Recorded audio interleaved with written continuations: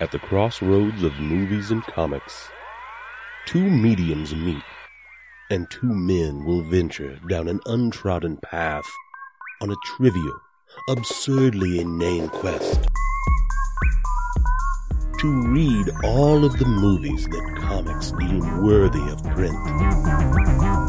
A chronicling of comic book adaptations of movies. Welcome to Movies as Comics. And now, your host. We're going to fill out the application for adopting sea monkeys that came in here. Oh, sweet. Now. Mm-hmm. I had some of those once. Sea monkeys? Have you ever had them? Yeah. Yeah, to feed aquarium fish. Right. Yeah. No, I mean, have you ever bought them as sea monkeys? As sea monkeys? Fucking, no. Yeah, on the card. No. I've never been that cool. Yeah. Well, but I have kept clearly. the eggs in the, I kept the eggs in the fridge, and then, you put them in water, and you get those yeah, little, true. Just the brine shrimp. Yeah, the brine shrimp, and then you feed them to whatever. That's not magical. I don't know. It's magical to watch the fish eat. It's the circle ant farm. You ever have an ant farm? No, I always wanted an ant farm, but I got one in the mail once. It came with sand and a tank or terrarium or whatever you would fucking call it. Where do you get a little vial full of fucking dead ants. Oh, the ants were dead? Yeah. Of course. Of course they were. They're all dead. And this little tube came in the mail. Oh, shit. What did you end up doing?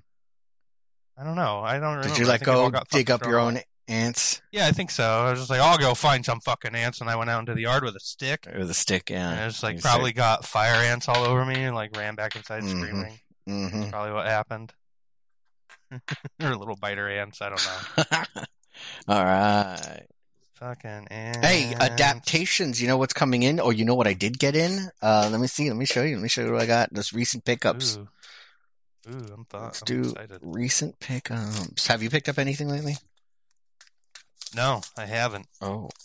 You know what, dude? I'm limited on room. There's very few I'm telling you, we need to schedule a time where you just give up 5-10 things and then get addicted my eyes to on some things, but they're big ticket. They're big ticket, man. How big? Bigger than I can afford right now. Oh, on just a stupid comic fucking book. Maybe. I don't know, because if you sell if that, if we had a Patreon account, maybe that could chip in. Everyone could chip in. Sell that She-Hulk, you'll be able to buy it. Oh, that's a good idea. Yeah, sell the She-Hulk. Sell that. Silk #1 is another $300 book. Damn. Almost. Okay. Yeah, I should do that.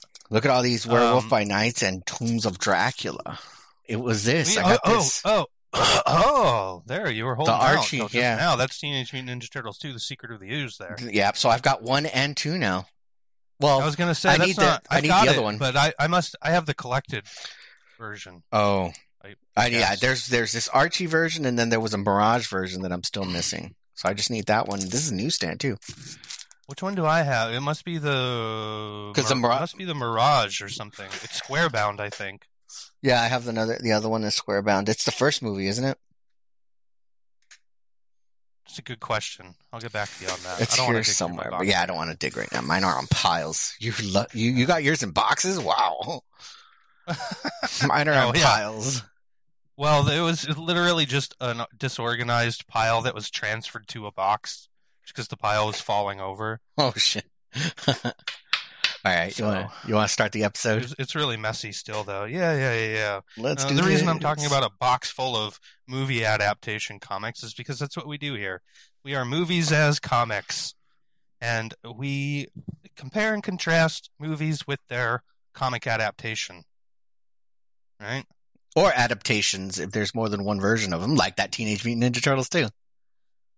There you go. Yeah. And my name's Ozzy, and I've got Henry with me here. There you go, yeah. Black Market Comics. Yeah. Say hi, Henry. Hi, Henry. Oh, wait, yeah. And we're getting ready to talk about a movie adaptation. What do you know? Surprise! Everyone's talking about the movies that get ripped from comics and put on movie screens, but we go the opposite route. we go ripped off the silver screen and put onto a comic page. because I don't want to talk about, I don't know, what's happening right now. It's hit or miss, but today's topic, I think, was right on point. I don't want to talk about Morbius. Oh, God, you just dated this show up, the episode, too. I'm sorry, I know. Because Morbius is only going to be a thing for like maybe another 2 days, and then everybody's going to forget it existed until it's released on streaming. Spoiler alert, for later on this episode, we might be talking about Morbius. It sucks. Just anyway. There's a spoiler. And there should be a spoiler warning at the beginning of every episode, and explicit content warning. Okay, should we do that every fucking episode? Let's fucking do it now, because Jesus Christ. God damn it. Son of a bitch. I swear. Yeah, okay. Warning. Warning. And that's your adult content warning. Some colorful language. Yeah. Curse like pirates. So it goes. Shiver me timbers. Yeah, what other warning? Do we have to do spoiler warnings? I mean, here's the fucking thing. We're not gonna pretend like not everyone's fucking seen these movies. You know what I mean? Yeah. Like, first of all, like, I'm not here to describe what these movies are to you.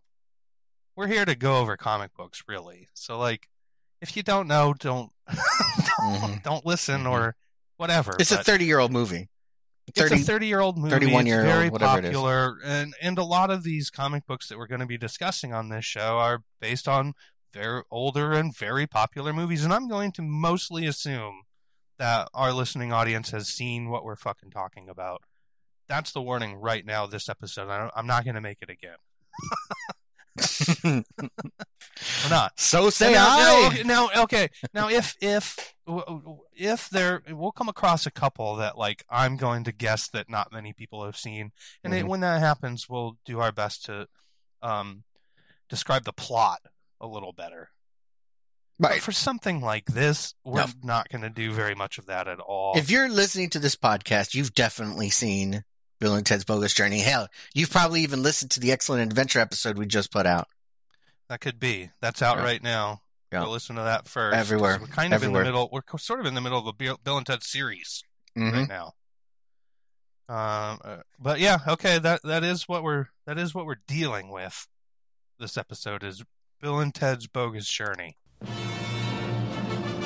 I have a feeling we're about to embark upon a most unprecedented expedition. Once they made history. I must see to it that you die. Now, they are history. Bill and Ted are dead. Welcome to hell. It's the Grim Reaper, dude. How's it hanging, Def? But they're having one hell of a time. This is not what I expected this place to look like at all. We got totally lied to by our album covers, man. Taking in the sights. Not bad, dude. We totally knew a guy got one of those in his bucket of chicken. Making new friends. Excuse us, dude, but is there any way we can get back?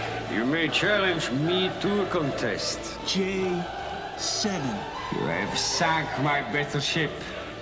Excellent! Best 2 out of 3. What? Enjoying the family. No way! Invading the present. I totally possessed my dad. Battling the future. You're metal, dude! Excuse us, but your shoes are untied.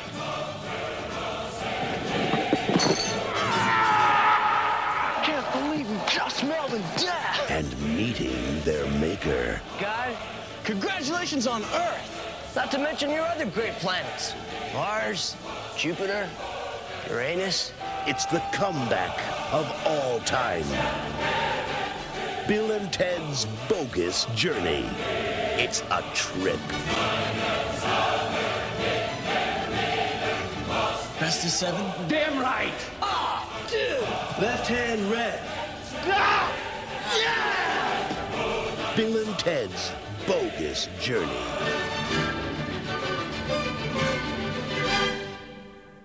That's what we obsessed over for a little bit. Well, no, actually, we've been obsessed with this movie probably our whole lives. Oh, definitely. Yeah. Absolutely. Since being, 10 years old, something like that, around there. I don't remember the first time I saw this. I remember the first time I saw Excellent Adventure because it was a theatrical experience. Right. And I'm sure that I'm sure that cemented it into my fucking brain a little harder.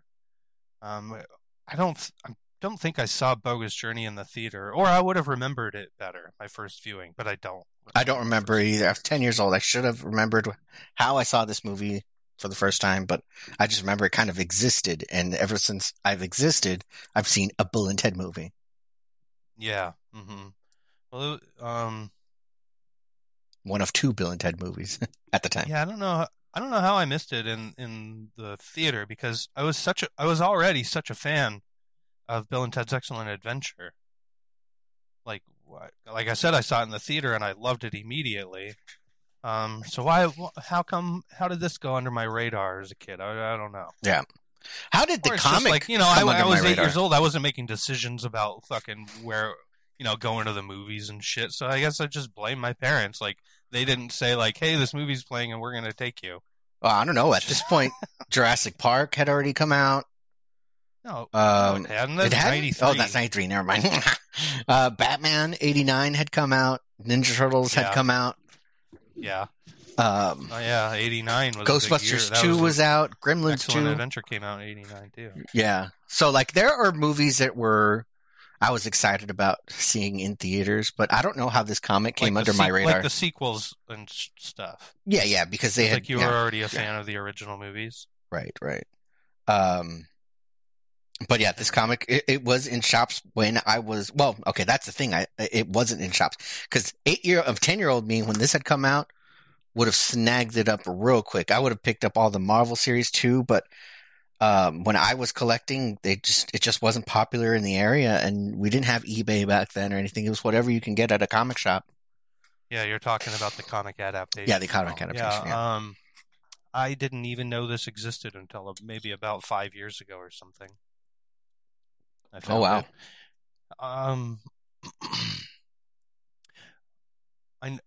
I think I knew that there was a ongoing comic series. Okay. I think I had known that before. But dude, again, and I've talked about this, I think on the show before, but like, when I was a kid, I was like a movie purist, Oh, like if it wasn't good enough for the movies, it probably wasn't good. And if there was like a cartoon version of something or a comic version of something, I was like, well, that's just the lesser version of what I could get in the movies. The original medium, yeah. Yeah, I'm not going to waste my time with that. So I just wouldn't have paid attention to it, really, even if it was put in front of my face, probably. Be like, oh, that's just shitty merch. That's all that is. Like this fucking Ralston cereal I have behind me. Too bad nobody can see it. That sucks. No one can see it. But no one can see it. But take my word for it, it's there. I have it with the little phone booth cassette tape holder. Oh, I love that cassette tape holder. I want it back. I don't know where it's at. Yeah, it's got the characters as they were animated in the cartoon show. It was the CBS cartoon show, wasn't it? All over it. Yeah, maybe. Yeah, I don't really know. Not using the Evan Dorkin style that we see in today's adaptation. No, I think the cartoon happened before the sequel happened. I'm pretty sure. Oh, okay. I don't know. Are we going to look that up? No, we're not. I'm just going to go ahead and say. Set it in stone now. I'm pretty sure the cartoon happened before the sequel happened. Such a weird sequel, too. Yeah. Weird. Such a weird sequel. Yeah. You mean as far as sequels go, or as far as like as far as where they're taking universe goes? Yeah, the Bill and Ted universe. Like now we know that Heaven and Hell are part of the Bill and Ted universe, but at the time you saw, there was time travel. There was nothing supernatural sort of about the first movie, and then you come into the second movie, and it's basically like the original title was supposed to be Bill and Ted Go to Hell. Yeah, that's right. A large that was their original concept, I think, was like, well, wouldn't it be funny if like Bill and Ted actually went to hell and like they kind of liked it. They thought it was sort of awesome. Like that was the original kind of joke that set off the entire movie. It's like actually a pre-Tenacious D. And it was kind of built around that, you know? And honestly, like, I wish there was more of Bill and Ted in Hell, actually, in the movie. Like, I don't get enough of it. I want to see more of that happening. And you actually do, in this comic book, you actually do get to see a little more than you do in the movie, because they've got some cutscenes, and they get some pretty neat shots in this. Like, and some of it is just like, yikes. Some of it you just kind of don't notice, but those are oftentimes the best special effects or shots or anything in movies, like the ones that you don't really notice. You know what I mean? Right. Like, they have a cool shot where they're just like, it's a walking, talking shot of Bill and Ted, and they're carrying their equipment from the Battle of the Bands to their van, and the camera is in front of them, and they're walking towards the camera, and the camera's, dollying backwards, and it goes into the back of their van, as they close it in front of the camera. And it's just little shit like that it's like, they had to make a special rig to do that. They had to probably cut the top have a second van with a top cut off or some shit. Yeah, to get a techno crane in there or something, to follow them along. And they did that so much in this movie. Mm-hmm. Or where, like, something will move across the screen and that will transition you to the next scene, They do that a lot, too. It's kind of like a wipe, but it's better looking than, like, A New Hope and shit, Yeah, yeah. George Lucas wipe and shit. Yeah. So, and that's credited to the cinematographer. Fuck, I just had it up. I did too, and then I realized, like, hey, we haven't gone through something that's really important. Trailer. Uh-oh, what is it? Taglines. Want to go on? Ooh, you want to read some? Go for it. Yeah, we did that more. No, you do it while I Oh, okay. Hell. Okay, sure. Look it up. Oh, I just hit my desk and it knocked out my HDMI. Okay. Hell hath no pizza. Henry and Ozzy go to hell is what's going to happen. Oh, shit. On our own desks. Wait, say that again. What did you just say? One of the taglines was, Hell hath no pizza. Pizza was huge, fucking man. Teenage Mutant Ninja Turtles? It's a Ninja Turtles movie? Yeah. Well, it's 91. What are you even talking? Okay. TMNT is at its prime at this point. Like, they are making billions of dollars in that franchise. So pizza was huge. Domino's and Pizza Hut. Was there any product placement like that? There was Pepsi. Every young person loved pizza. There was still Pepsi. I don't really notice product placement in movies. I mean, partially because I'm just not that. You're numb to it. I don't fucking care. Right. Also, I know subconsciously, I know that there are paid, products in movies. Mm-hmm. Also, I live in the real fucking world where I'm looking at those products around my house all the fucking time. And as soon as you take them away, it starts getting weird. So please put Pepsi and Doritos all over my movie, because it makes me feel like it's a real world, Like, who can possibly have a problem with that? Oh, this movie took money from an advertiser? Ugh. Oh, sellouts. Are you fucking kidding me? Like, I hate that fucking mentality. Someone that's just so miffed that there's product placement in a movie. Get the fuck over yourself. There needs to be more. Anyway, pizza. Yeah. Okay. Capitalism. Are there more? Are there less? Are there less aggravating taglines? No. There's more. The next one. Did you find the cinematographer, by the way? Yeah, I'm still looking. You got me on a tangent. Yeah. Once they made history, now they are history. Here's another tagline. You ready for this one? Okay, yeah. This one is just simply, it's a trip. It's a trip. It's not a stoner comedy, so I don't get that one. Oh my God. Mm-hmm. Okay. Bill and Ted Party On. That's a tagline. Bill and Ted Party On. That sounds like it would be the name of a movie. Oh, yeah. Like, these are all terrible so far. I fucking hate everyone. I saved the best for last. You ready for this one? I do. I feel like I have actually heard Now They Are History in context with the movie somewhere. Yeah. Like, maybe I have seen that one on a box, Yeah. rental box or something. But none of these are really striking a bell. No. Not like It might be from comics. They had a lot of comic advertisement for this movie. Excellent Adventure. Excellent Adventure did too, but this one in particular, Marvel they had entire pages or back covers on Marvel Comics at the time. You're right. It could have So been. it could have been. I It don't could have know. known. Yeah. Who knows? All right, hit me. That's Hit probably me where with I the saw last it. one. The last one? Yeah. I'm ready. Whoa, dude! Pressed hams. That's the tagline. That's it. What? Yeah. Pressed Whoa. hams, like Whoa, dude. like when you like when you pull your ass out and press it up against the glass, like the car window. That's what a pressed ham is? I was assuming it was a can that was like canned ham. No, Yeah, it's pressed ham is like when you moon people from like a moving vehicle and you press your ass up against the glass. Yeah. So they're probably referring to how on the movie poster they're all crammed up against the glass in the booth, like they're like their faces are asses that are pressed ham. I don't know. Except for Bill Sadler doing his awesome smile in the background. Yeah.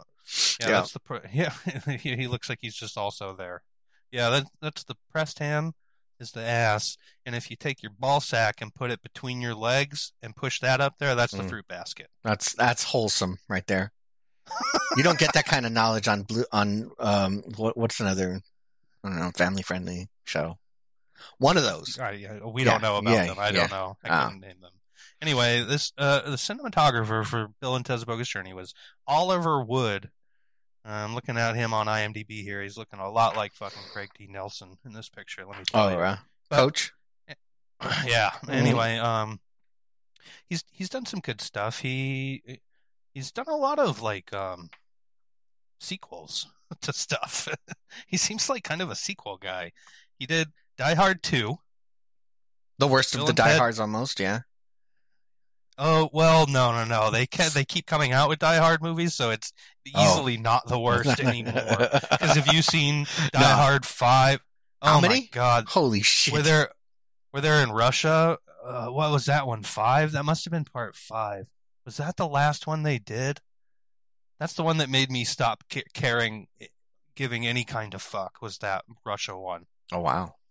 Must have been 5. What was 4 then? 4 was the cyber attack, the cyber crime guy. I need a marathon. I need to marathon these motherfuckers. Oh yeah, you do. Mm-hmm. 5 is wretched piece of garbage though. Anyway, yeah, Oliver Wood. Bill and Ted's Bogus Journey, Bill and Ted 2, Sister Act 2. Mm-hmm. The better of the Sister Act movies. Gotcha. Yeah, you could be right about that, actually. Is that the one with Lauryn Hill, too, isn't it? Yeah. Yeah. Uh-huh. Yeah. Scooby-Doo 2, Monsters Unleashed. Anchorman 2, The Legend Continues. My legs! Where are my legs? Here we go. The Equalizer 2. Wow. And, is that the one with Queen Latifah?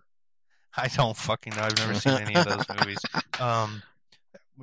I was just picking out all the 2 ones because he seems to have done a lot, but he's done other movies. He also is responsible for Action Shaky Cam being a fucking problem through all of the 2000s because he's the DP on The Bourne Identity. And that's the first time I really remember that shaky action cam being Bourne. real prevalent in that movie. And after that happened, after that movie happened, everybody went that way. Right. You know. Right. Sucked. I think they were barely coming out of that style today. You know. Because you still get a lot of that shit in the time. Michael Bay movies, for example. Yeah, or even the big Marvel movies that are coming out still. You know, I guess Shang-Chi, they kind of fixed a few of those problems, you know.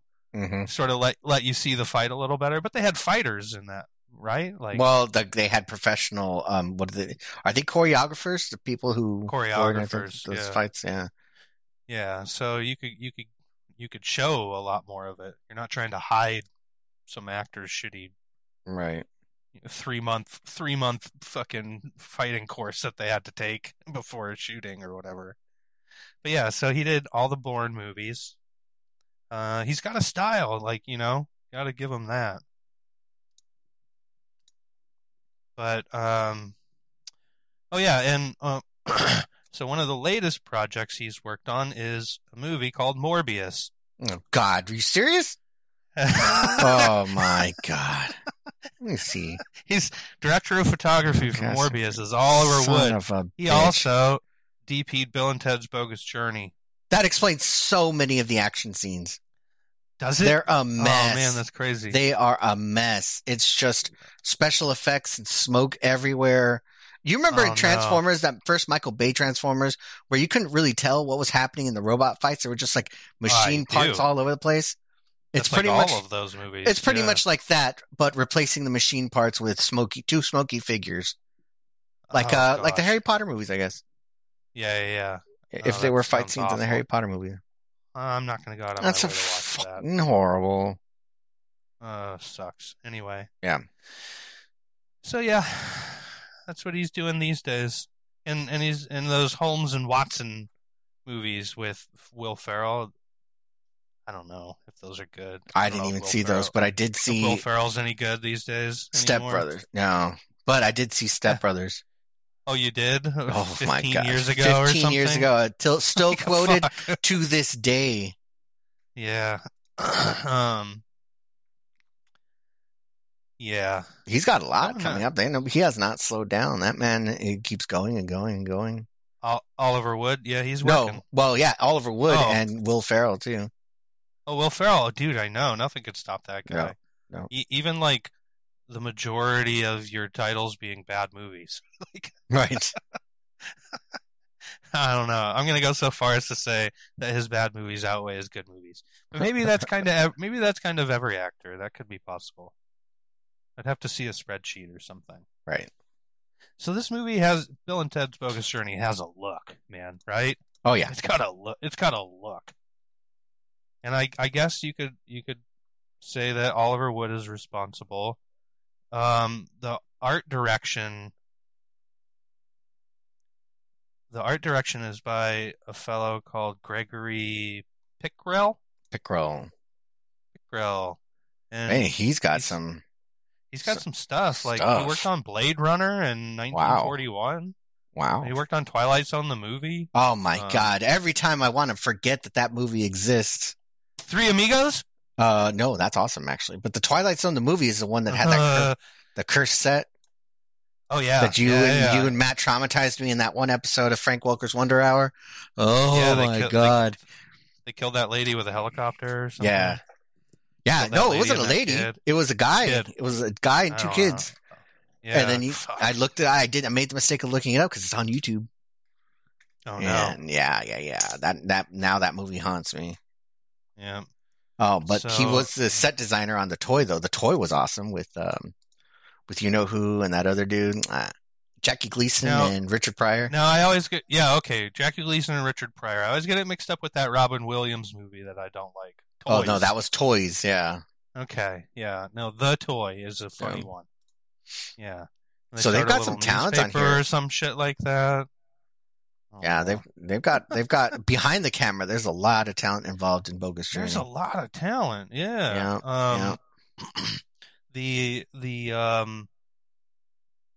Oops. That's not who I wanted. Production design.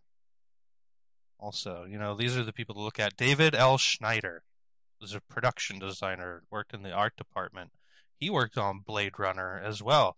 He also worked on Pee-wee's Big Adventure, for fuck's sake. Oh, wow.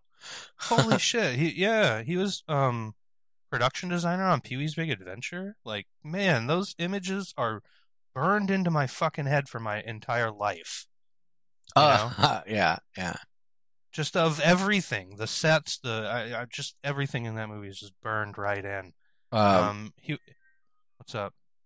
No, I'm looking at a couple more of the cast, and one thing that I started noticing was they keep using the same folks for things like special effects and cinematography and Foleys and editors and stuff. We either worked on both movies or they worked on all three movies.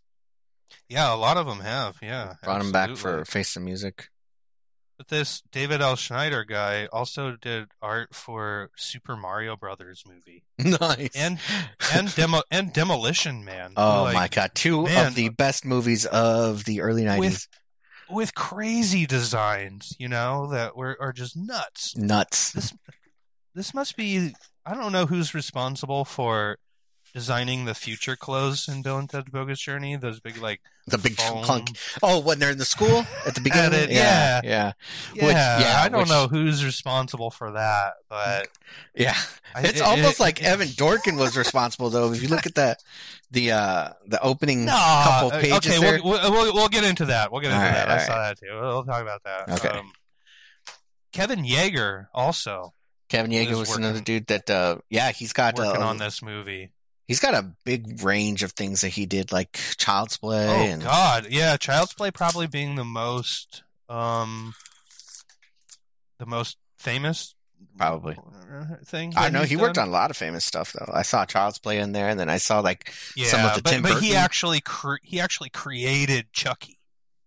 Oh, he created Chucky. That's why I know that name from. Yeah, I knew it was something to do with Child's Play. He created Chucky, and then he did. There was a couple. He directed, I think.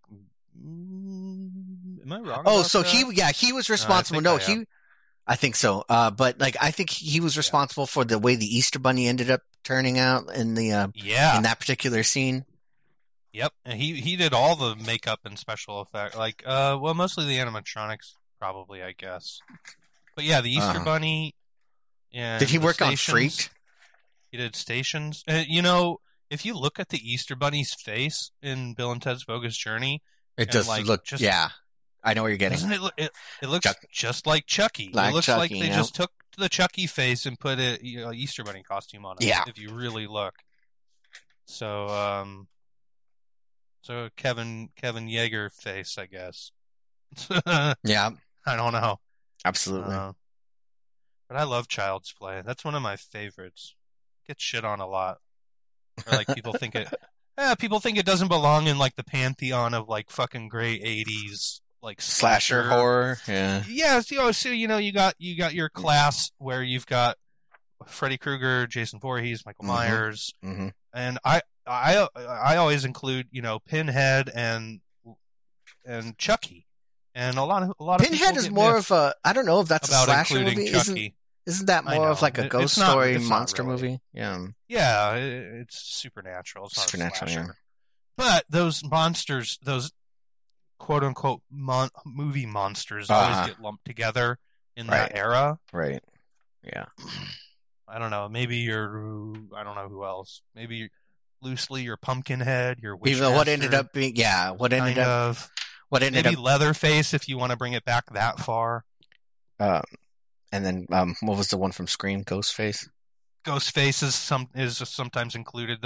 Yeah, Leatherface and Ghostface sort of cap off the ends of that era. But Chucky should definitely be included. I love those fucking movies. Kevin Yeager. So yeah, they got some talent on this movie. Kevin Yeager, I guess he also, he would have done the Stations, probably, right? Yeah. You know who else is responsible for Station? Frank Welker did the voice acting. Frank Welker. We'll get that. It feels like we're going to get to this movie probably 10 years from now on the Wonder Hour show. I know it'll be a long time, but time before we get there. If you're not in the know, listeners, that's our other show. It's called Frank Welker Wonder Hour, and we discuss every entry in his actor log on IMDb. So we'll get there to Bill and Ted one day, but we'll talk about it today. He voices the Easter Bunny too, and Satan. Yeah. Does a couple things here. Station was played. The man in the suit was Arturo Gil. Yeah, he's only 3 feet tall. He's still making movies today. I think what happened is I don't know if he replaced Tony Cox or or was working with him from the beginning, but Tony Cox was one of those actors in the station costume also. Who's Tony Cox? He's a little person that's been an actor in so many fucking things. Like, you would recognize his face because he often acts, not under makeup. Oh, he's in Bad Santa, the little... Oh, yeah. He was in Seinfeld. He's in Seinfeld. Yes, absolutely. He's in that's right, Willow. He's under costumes in so much shit through the 80s and 90s. Return of the Jedi. Oh my gosh, Tony Cox pops up all over the place, and he still does. He's awesome. Wow. Doesn't he screw Jim Carrey's wife in Me, Myself, and Irene? In Me, Myself, and Irene, yeah. Yeah, it's awesome. That's real good. Anyway, Tony Cox was in it. He's uncredited, but he was injured on the set. There's a story that you could hear.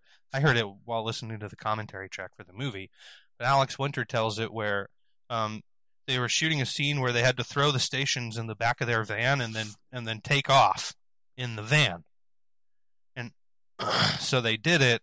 And Alex Winter was driving, and I don't know why they would ever set it up to where they had to have the two stations in the back of this van where you cannot see inside just to have a shot of it driving away.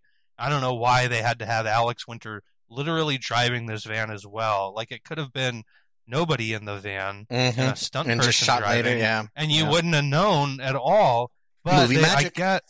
I don't understand why this happened, but it did. And Alex Winter, hit the gas with these two guys in the back in these costumes, and he hit the gas so hard that Tony Cox went flying back into the back wall of the fucking van and hurt himself.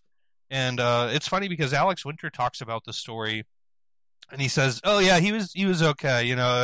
I don't really remember, but he was okay."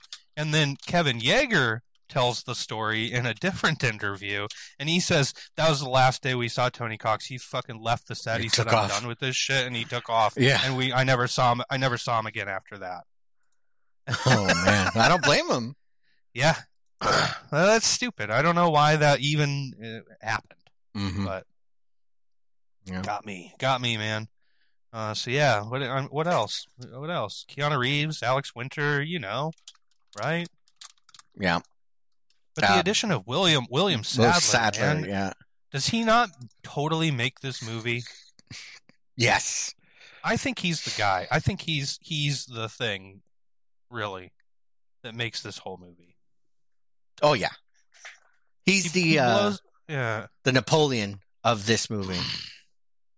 Yeah, well, even better than Napoleon, for sure. But yeah, you're right. It's beyond just comic relief. I mean, as if you need comic relief in a comedy, right? Whatever. Nomalos to Nomalos. In one of the commentaries, they say oh well, clearly Denomalos is just Chris Solomon's name spelled backwards, and you don't have to be a genius to figure that out. And I was listening to it thinking I didn't figure that out. This just dawned on me, you guys. Oh, it sure is. But yeah, diplomatic immunity. So they called me not a genius. Oh yeah, Lethal Weapon 2 for sure. Lethal Weapon 2. And William Sadler was in Die Hard too. Okay, I'm going to do that marathon then. We're doing that marathon. 2 for 2's Die Hard, yeah. Joss Ackland is the actor who played Denomalos, and he hated Alex Winter and Keanu Reeves, in real life. Oh, why? Yeah, he just thought that they were beneath him. Oh, and they just a waste of talent. Yeah, he was just a stuffy, stage actor. Yeah. Or something. Tell that to I don't fucking know. Tell that to John Wick now. Yeah, no shit. And also, by the way, Joss Ackland, here you are on this stupid set with a dumb light in your fucking collar and this weird goddamn foam rubber boots and shut up. Yeah. Who the shit do you think you are? Or shouldn't you be playing fucking Shakespeare somewhere? I don't know. He was like, I was in Midsummer Murders. Jesus. George Carlin's back in this, but why? Like, I didn't need Rufus in this movie. They should have just left him the fuck out. Right. Am I wrong? Like, I mean, I love George Carlin and stuff. Like, don't get me wrong. But what's he doing in this movie? He's dressed up as Pam Grier. I guess so. It turns out, spoiler. Yeah, Pam Grier. It is kind of a funny reveal when he unzips that Pam Grier suit, and he's underneath, but also he's wearing his full costume. His big puffy foam costume somehow fit under the Pam Grier costume also, which is fun. Yeah, it's future clothes, future rules. Hal Landon as fucking Ted's dad is great. Mm-hmm. And the other guy, and no, Bill's dad doesn't have much to do in this movie. But just Hal that Landon, sad face. Yeah, Logan. Oh yeah, right. Sad face. Captain Logan has a lot to do in this movie. I'm sure he had a lot of fun. And right. I noticed in the list here of actors, in the beginning of the movie, the future, they have what is it, like Alexander Graham Bell there? No, that's not right. No, it's Thomas Edison. Thomas Edison. They have Thomas Edison. Uh-huh. Thomas Edison was played by his dad, Hal right. Landon Sr. Yeah, he brought his dad in. His dad is not an actor. It's his one credit on IMDb. Cool. So that's fun. That is fun. I like that a lot. Mm-hmm. That's when you know somebody had a good time. That's awesome. Mm-hmm. How do you feel about sequels in general? I get excited just like everybody else when there's a new sequel out in theaters. Like the next one I want to see is Sonic 2. I've heard good things. Oh yeah, I saw that. It's better than the first one. Oh wow, cool. The first one was okay. Yeah, it was okay. It was just okay. Yeah, and I like Idris Elba. So. Oh, that's right. Yeah, he's putting on a weird accent or something in that movie. No, that's just the way he talks. Maybe he just has a weird accent. That could be true. Yeah. But are there any sequels that you like better than the original movies? Like, is that more frequently or less frequently? Jeez, I don't know, because I watched a lot of sequels growing up. I was into Godzilla films, so they're all sequels. Those are just like ongoing. The Star Trek, Star Wars. Star Trek, Star Wars for sure. Yeah, but those Godzilla movies, it's more like a series of movies. I would hardly call some of those sequels. Yeah. They're not. I haven't seen all of them, but they're not very connected, are they? Really? Godzilla. It's not a big overarching storyline or anything, is it?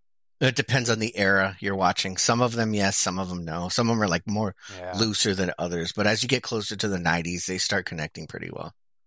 Right. They have reoccurring characters and stuff. And then Godzilla appears, like in the same kind of position that he left off in last movie. So, yeah. You know what I mean? Like if he begins where he ends. Yeah. If it was like, buried in Antarctic ice, he's going to wake up in a glacier. Like a Friday, like a Friday the 13th movie. Yeah. Kind of. Yeah. Yeah. Okay. Anyway, and by this time there was a lot of other sequels like that too, like the Star Wars sequels. I mean, not Star Wars sequels. Star Trek. You got your Back to the Future movies. Mm-hmm. Yeah, so I get pretty excited. What about you? All of which, at the time, or when I was younger, rather, I would have told you that Back to the Future 2 was my favorite Back to the Future movie.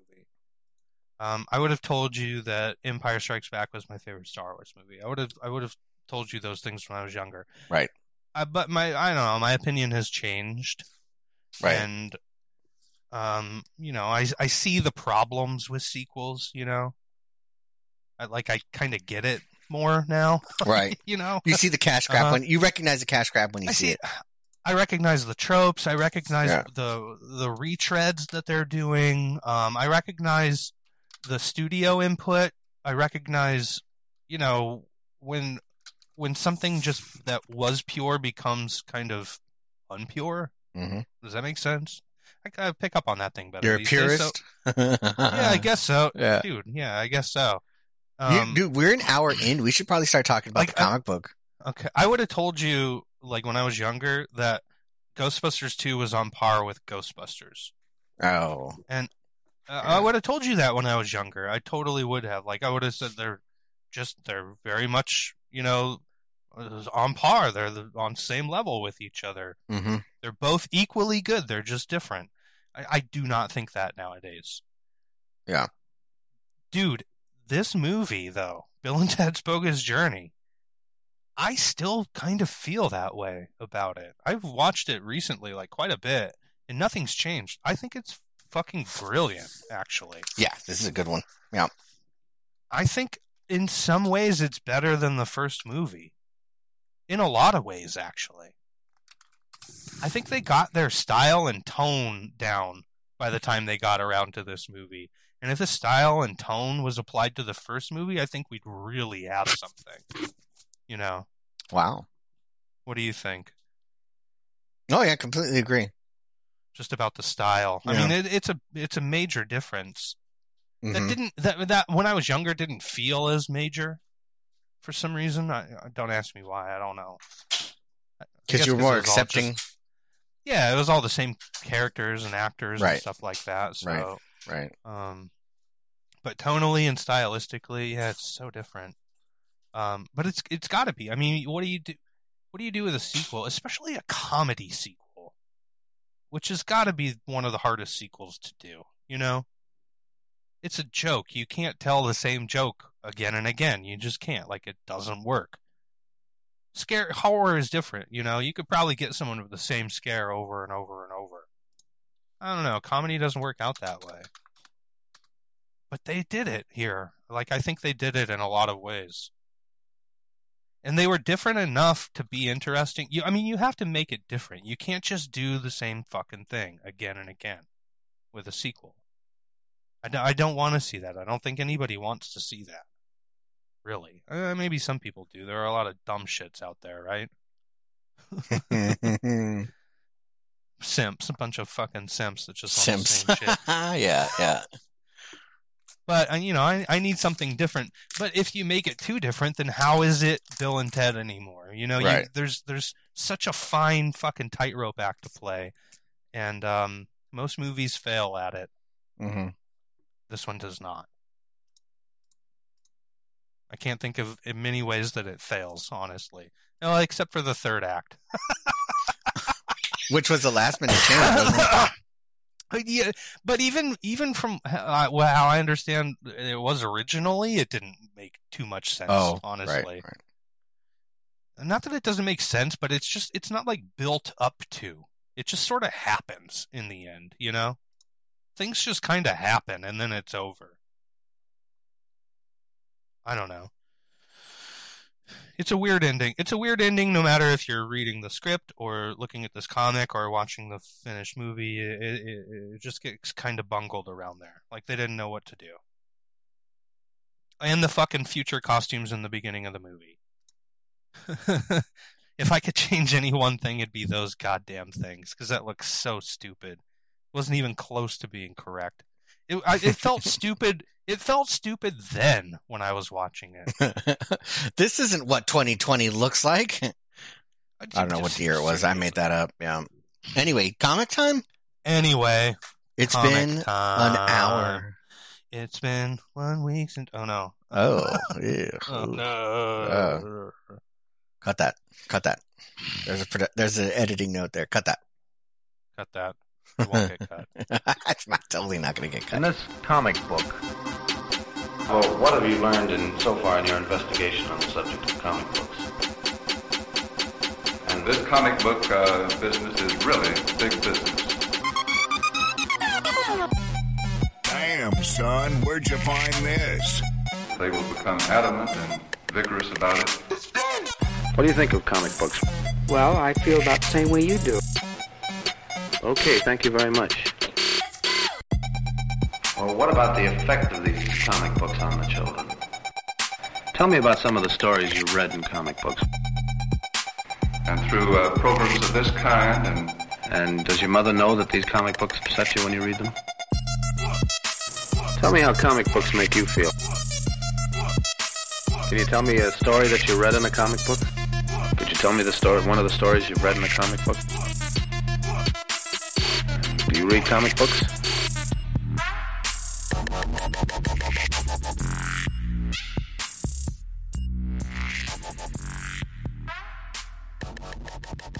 This movie was adapted into a comic book.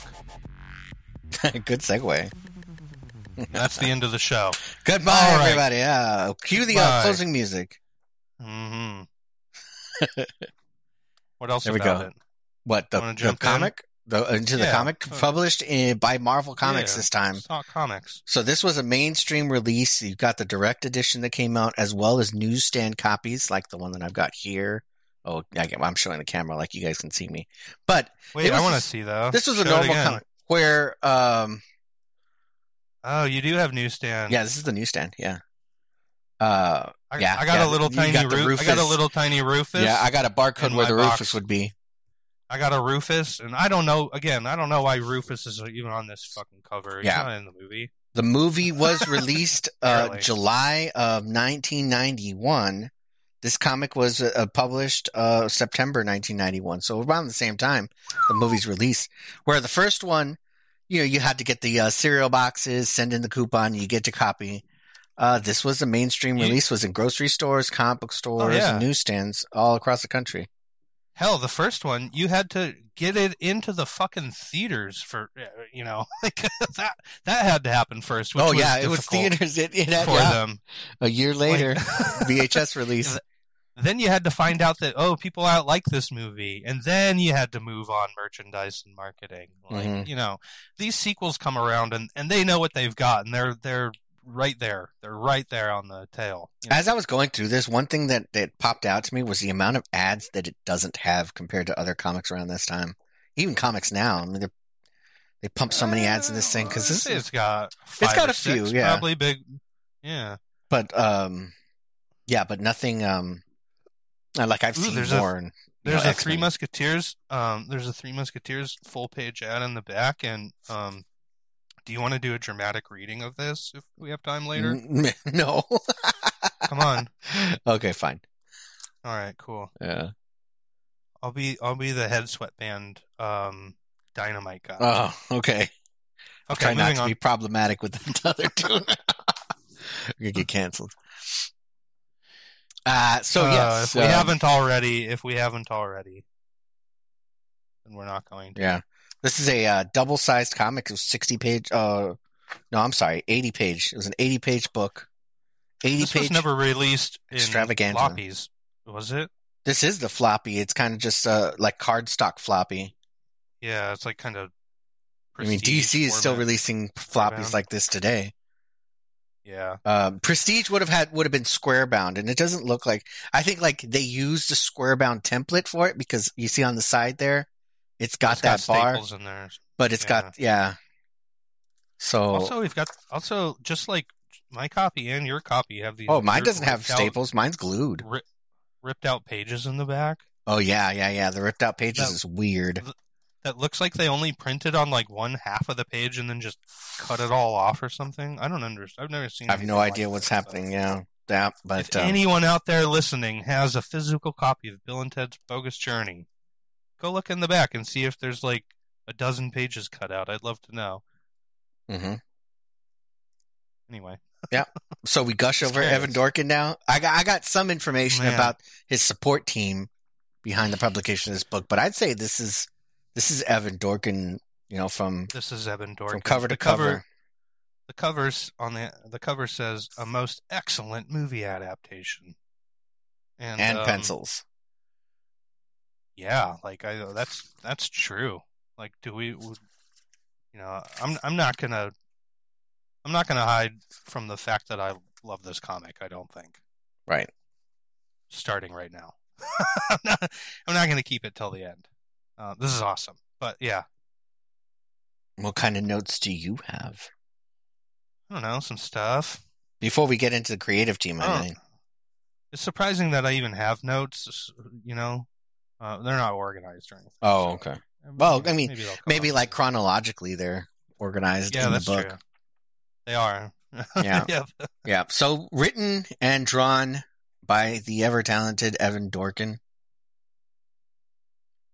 Who's Evan Dorkin? Who's Evan Dorkin? Evan Dorkin is a man, unlike any other man, who a man that draws cartoons. He's a cartoonist. He draws cartoons on bar napkins, and then sells them on Instagram, and then sells them, and then gets famous. And gets famous-ish. Yeah, I think milk and cheese originated on a bar napkin. Yeah, I read somewhere. Writer and artist of the indie comic Milk and Cheese, among other things. Milk and cheese. Yeah, how would you describe milk and cheese? I still haven't read any Milk and Cheese. It's just like these two, like super angry, like kind of nihilistic characters that like to just destroy stuff and wreak havoc. And they're drunks. They love gin. Gin makes them angry. Oh wow! Vodka makes me angry. And yeah, they just like get into little troubles with people, and usually end up wrecking the room that they're in and burning the place down on their way out. Wow! Check that out. You know what? Yeah. But the team behind Evan Dorkin here, they didn't pull any punches hiring the best of the best at the time. So Milk and Cheese, how soon before Bill and Ted was Milk and Cheese? Like it hadn't been around for that long. It hadn't been around for that long, but it still had been out. And he also was doing work on other properties before Milk and Cheese, because there was some. I think this is the comic. Was he working for big name publishers? No, but I think that once he got picked up by Marvel, this was the comic that supported him while he worked on Milk and Cheese. Because before that, it was just like quick little things here and there that he would do as a passion project. But his paycheck came from working on this adaptation and then the ongoing Marvel series after this. It was kind of his first kind of bigger thing. Yeah, right. Yeah, cool. And it's awesome. It fits perfectly with the aesthetic of the movie, I think. Oh, he's the perfect artist for this. The caricatures are amazing.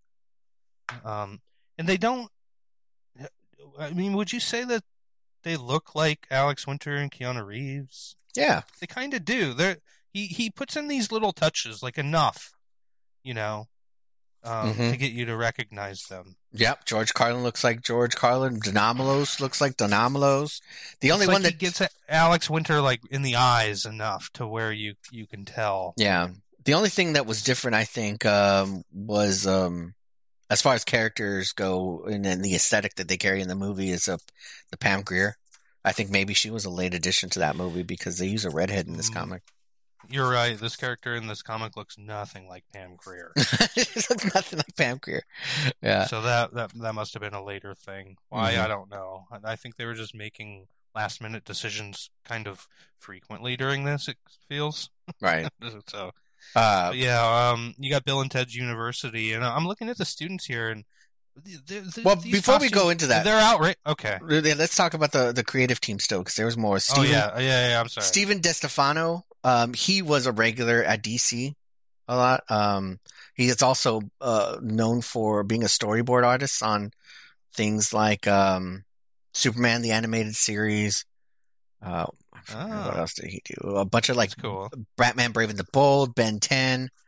Kind of between the 90s. He was on Ren and Stimpy too. He was a layout artist and a background designer. Oh, on Ren and Stimpy. That name sounds familiar from the credits. Maybe. Yeah, Maria Severin. Maria Severin. She was old school. She was born in 1929. Her biggest pieces of work before this were on like EC Comics and stuff. And eventually she has been working since the Silver Age. Yeah. And she was a major colorist for Marvel for a long time. It's pretty awesome. I like this page. It looks very of the era, like She- early 90s. Yeah. With the It's very the Saved by the Bell. triangles. Yeah, definitely. I was going to say Saved by the Bell. Yeah. Good call. Marie Severin co-created Spider-Woman. She co-created Howard the Duck, sort yeah. of, and a couple of the villains on that run. And she provided the art for the Spider-Man and Hulk toilet paper that was produced in the 70s, in the late 70s. Oh, that's awesome. Right? Mhm. Yeah. What's going through your mind as you're drawing that out, you know? Did she know that this was It going to just- go on toilet paper? No, probably not. Probably Right, not. right, Probably right. just got, yeah. Yeah. Ron Boyd. I wouldn't have told her. Yeah. Ron Boyd also did inking, mainly for DC, and he was, one of those company men. Yeah, I think what you mean, Henry, is resplendent inking. Resplendent inking, awesome lettering, Because they're not, non-heinous. they're not just, right. They're not just letterers and inkers. Right. Stellar colors. Non-heinous chief, Tom DeFalco. Non. Oh man, Tom DeFalco too. Fabian Nicieza, who wrote every X-Men book after Chris Claremont, almost. That's right. Was also an editor on here. Yeah, I like his X-Men stuff. I like Fabian that era of the Nicieza? X-Men. Eh. Yeah. Eh. I like that era. That's just when I was growing up with the X-Men. Though. Yeah. So yeah. What's left though? Like, you want to start going into Yeah, sure. comic? Well, of course, on the inside front cover of this comic is an advertisement for Bill and Ted on NES. Truly excellent. That game was still hot Is it- a year after it was put out in stores, released in stores. God damn, it got released on like fucking 3 or 4 different systems, I think. Oh wow. I could be wrong. Yeah, but there's it was a lot. Game It was Boy, more than it should have Nintendo. been. One Yeah. was more than it should have been. Yeah. It's a terrible game. It's fucking awful. Yeah. Anything by LJN is terrible. Chances are, if you see a movie adaptation video game, especially in the NES era, you got the Marvel. rainbows. You got the LJN rainbow stamp of death on it somewhere. Mm-hmm. They had that Marvel license too.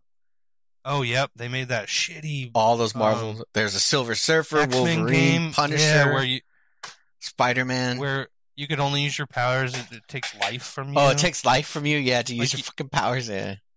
for Ridiculous. Wolverine to stab someone with his claws. It takes life away. Bullshit. Yeah. Anyway, don't play that video game. It sucks. Moving on. Yeah. Let's get into the book, man. Yeah. Your get turn. into it. You do it. Let's go. It's fun already. Already at the top.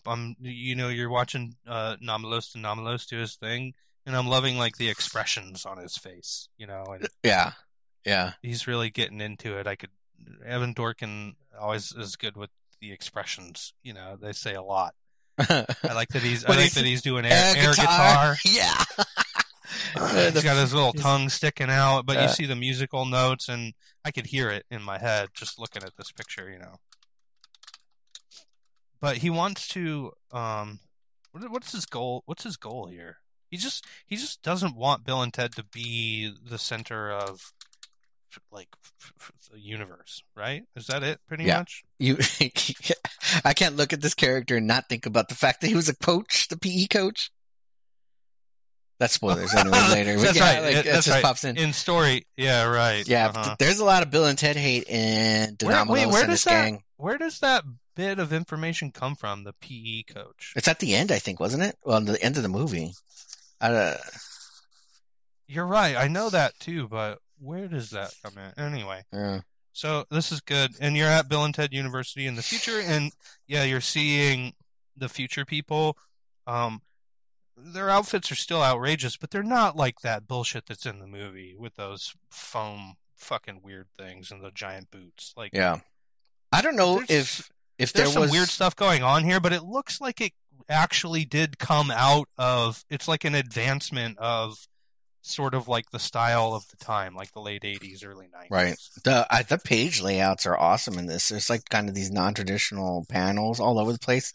There's things are odd coming out of the numbers, panels. things are breaking panels. Look at the amount of detail in some of these backgrounds. You're going to get leaves and the buildings are going to have writing as tiny as that is. There's just a style here that's strictly Evan Dorkin that, like, he shows he was on his A game on this. He didn't phone this one in at all. No, he looks like he was having so much fun, and he sure loves his sign jokes. It seems. Yeah. Yeah. So I like, even little things that he puts in, like on this third page. There's Rufus talking about the future musician, with the fucking weird laser thing on her face or whatever the fuck she's wearing. What's her name? This is Rhea Paschal from the 23rd century. No, it's more than that, Paschal, isn't it?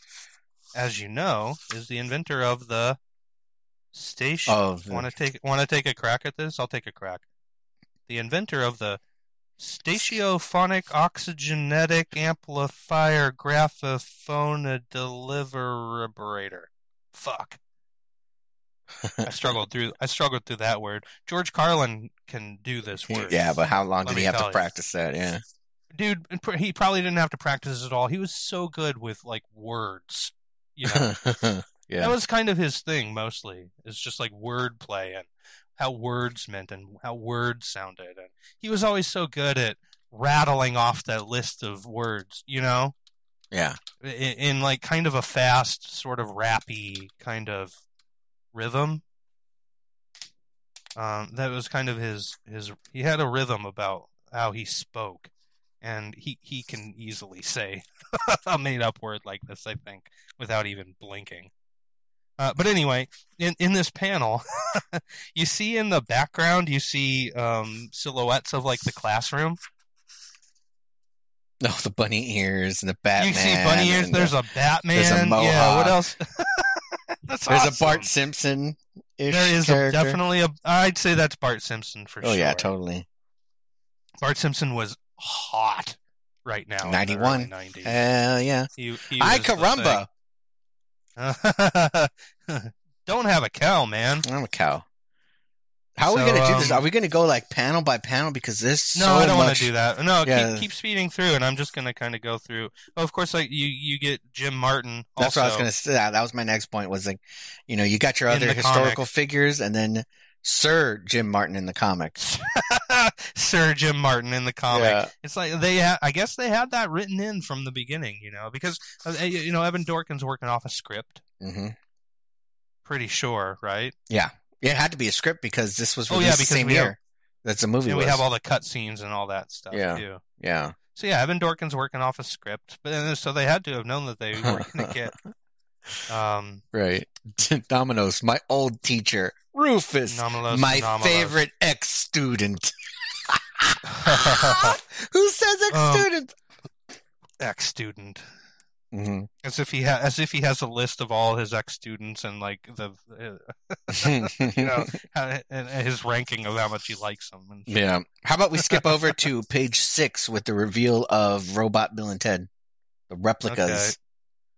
So Jim Martin, it's funny that, like, he's the only one that's, like, not in Faith No More anymore. By the way, like, he kind of right after this, he was not really.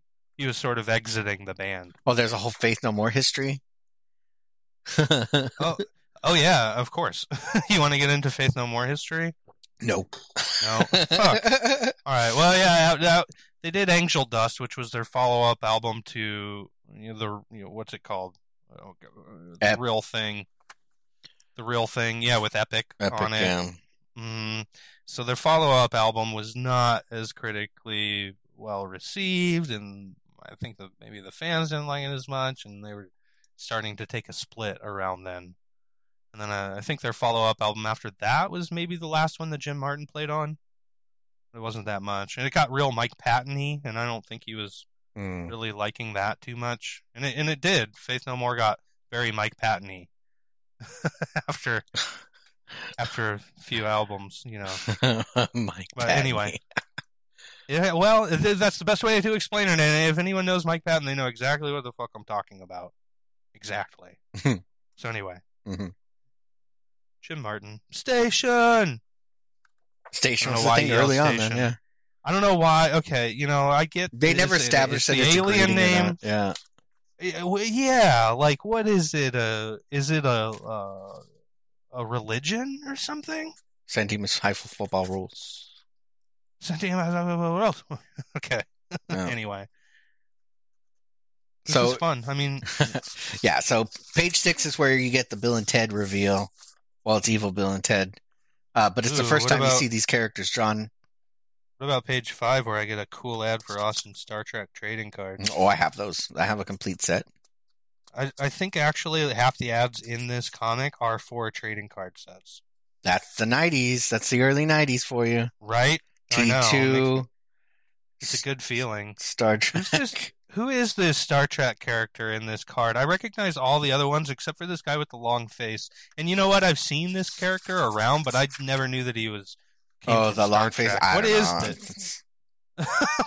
I don't know. Thing? Tune into my other podcast, Talkin' Trek. Talkin' Trek. I guess. I don't know. With me, myself, and I. Yeah. Available nowhere you listen to podcasts. Yeah. So page 6, dude. So you got Robot Bill and Ted, and they're ripping their faces off in front of the class. This is a truly terrifying rendering. Yeah, of these robot faces. Stretch and pull. Where in the movie it was kind of just kind of like there was stretching and pulling involved, but not to the extent. Yeah, but they kind of like rolled it down more. So this one's like stretching off their face. Like it's skin, and I think what really clinches it are these tongues that they have sticking out of their mouth. Yeah, they look real weird and like corpse-like. Man, this color pops off these pages. The color is fantastic, and it's so interesting how they got the color scheme so close to what the finished movie was. Look at that, the time tunnels. They look a little different. Or the cables of time. I love that panel here on page 7 because I don't think you get to see the circuits of time in the movie. Circuits of time. There we go. Yeah. I'm pretty sure you don't at all. No. I don't think so. So I like to see them rendered here. Mm-hmm. Back of the circuits of time. I think that was something that we could have used a little more of. I mean, there wasn't much time travel in this movie to begin with. Exactly. But it would have been one more thing to I don't know, bring it back. The only time traveling that ended up happening was from Evil Bill and Ted. Yep, they came back. Well, and then at the very end, there's some time travel fuckery that happens. At the concert, you mean in the movie? Yeah. Yeah, because Dynamos comes back. There's that whole skit that they did in the jail in the first movie. Oh yeah, and then they're like, they go through the whole magic. Remember to do this. Yeah, and then they travel back. They travel in time to get good at guitar and travel back real quick. But it's not, it's not really anything. Right. Anyway. Moving on. Yeah. The Bill and Ted and the rehearsal for the Battle of the Bands scene is next. Not Pam Grier. Very animated, man. These things there's movement to these characters. You really get the energy that you get from the movie. Mm-hmm. And you're getting lines directly from the movie too. The next scene, the next page covers the next scene, which is the birthday party for Joanna and Elizabeth. What is it? They're 300 and wait, what is it? What birthday? 521st. That's right. Yeah. I'm bad at history. But you know what I realized while reading this actually that I didn't realize in the movie, because it's kind of just a quick passing line where Miss Wardrow mentions that we'll have you on because you guys work for pretzels and cheese. They see that line's in the movie. Yeah. I know that, but I always thought that was just a figure of speech, sort of. Oh, you guys work as if to mean you guys work for cheap. For cheap, yeah. But I realize here that no, it's a place that they work. They actually have a job at this place called Pretzels and Cheese. The Auntie Anne's in the of the early 90s. It must be a pretzel shop in the mall or something. The mall, yeah. But we never see it in the movie. We don't see it in this comic book, but we do hear it mentioned a little more in this comic book, and they even talk about extra shifts at Pretzels and Cheese. Or selling blood. Yeah, that's right. Back to full-time Pretzels and Cheese. Made me realize that, like, oh, they have a job. Okay, I get it. Yep. There's also in this scene there's the duality of Bill and Ted. The way it's shown in the movie when they're proposing to their girlfriends, you know, it's kind of sort of like the same speech. One of them's like water themed and the other's land themed. Predators. Yeah, but they're basically the same thing. I love how if you look closely at their note, they literally wrote, I wrote this myself. I wrote this myself.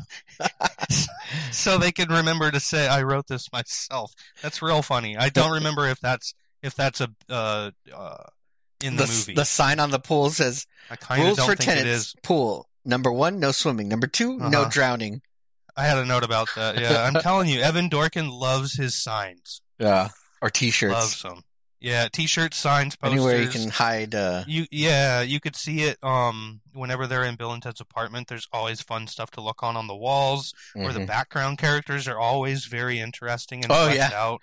I didn't pay attention. There. I read this comic after watching the movie again recently, but I didn't pay attention to. And at the inside of their apartment, they have pictures of Napoleon and Abe Lincoln. Did you see that? That's right. Socrates. Yeah.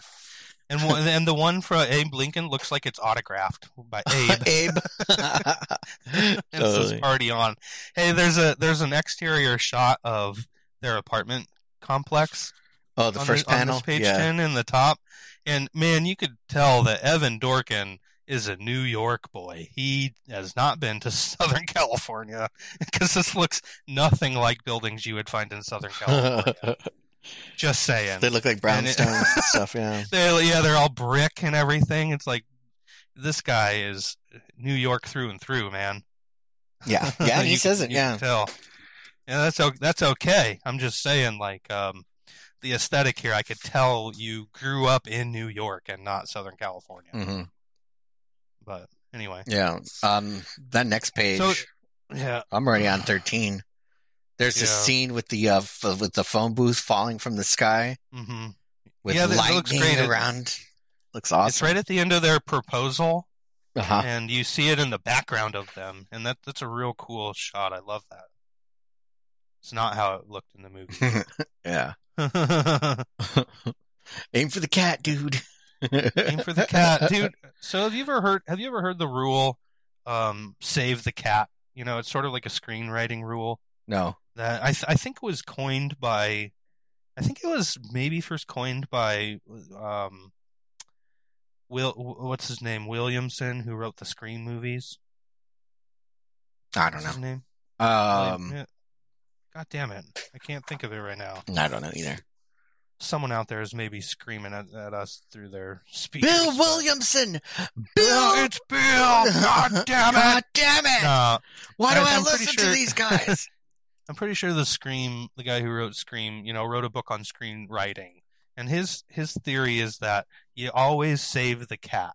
Like, that's something that you do with your hero character in the first act of any movie. Uh-huh. You got to do something like having your character save a cat because that makes them, more humanistic and Yeah, everybody loves cats. Sure. And what he cites is Alien.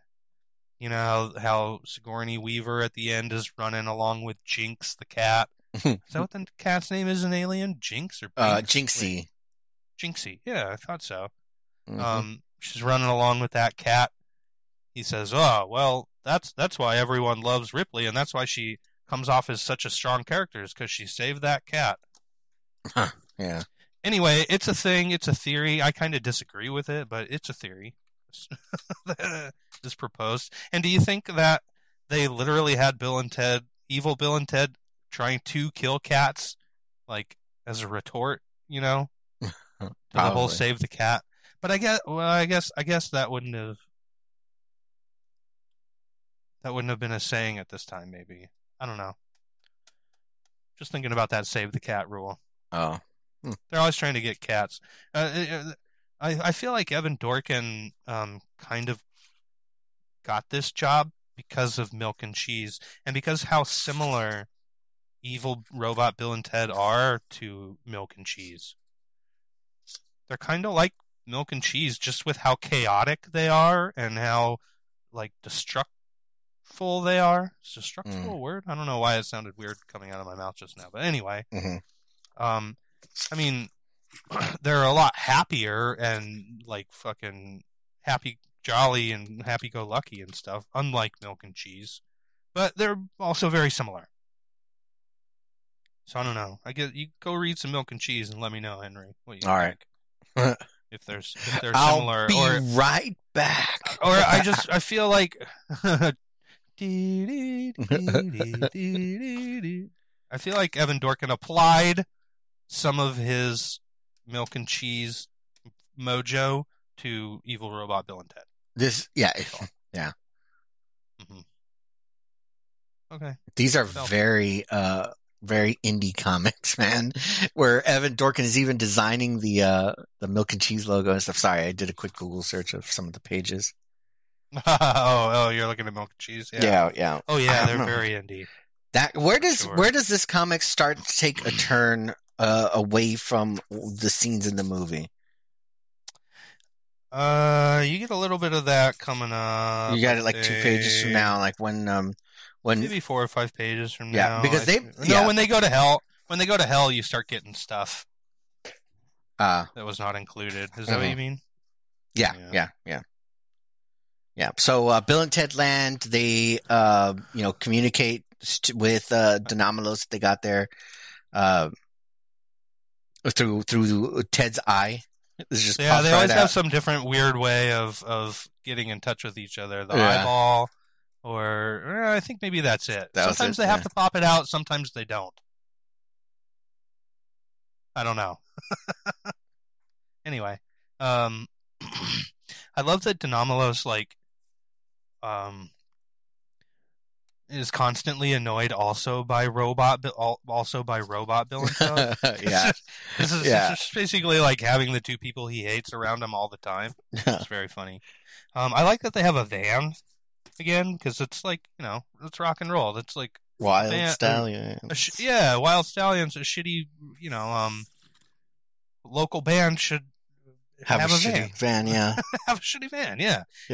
Of course, that was the original concept in Excellent Adventure. Before it was a phone booth, it was going to be a van. So they kind of brought that back. I think that's kind of cool. I like their Wild Stallions van. I wish I had one. Right. So, Evil Bill and Ted pay a visit to Bill and Ted in their apartment. They think it's, we don't need to go beat by beat. No, we don't need to go over that. We've seen this movie. We know what's happening. Yeah, we totally do. When they show up to Vasquez Rocks, which is pretty cool. What do they call it here? There's a little sign when they're driving. Devil's Rock. Okay, whatever you say, sign. It's Vasquez Rocks. It's in California, and it's a very famous. It's not depicted here, though. Rock formation. It's like not. You're right. So maybe they didn't have it. Maybe they didn't have that location set. Yet. They just knew, like, we're going to need a cliff. It's just a cliff out in the middle of nowhere. They were like, we know the cliff, right? The cliff. Yeah. I don't know. Okay. I definitely. I'm looking at this panel, and I know the music cues from the movie so well that I'm hearing Faith No More as I'm looking at this. Do Perfect Crime, and I love that song. When they're falling off the cliff. No way. Do you want to talk about music real quick? Not about Faith No More, but I know you wanted to. Shit. Oh, come on. Okay, do it. Faith No More is fantastic. Okay.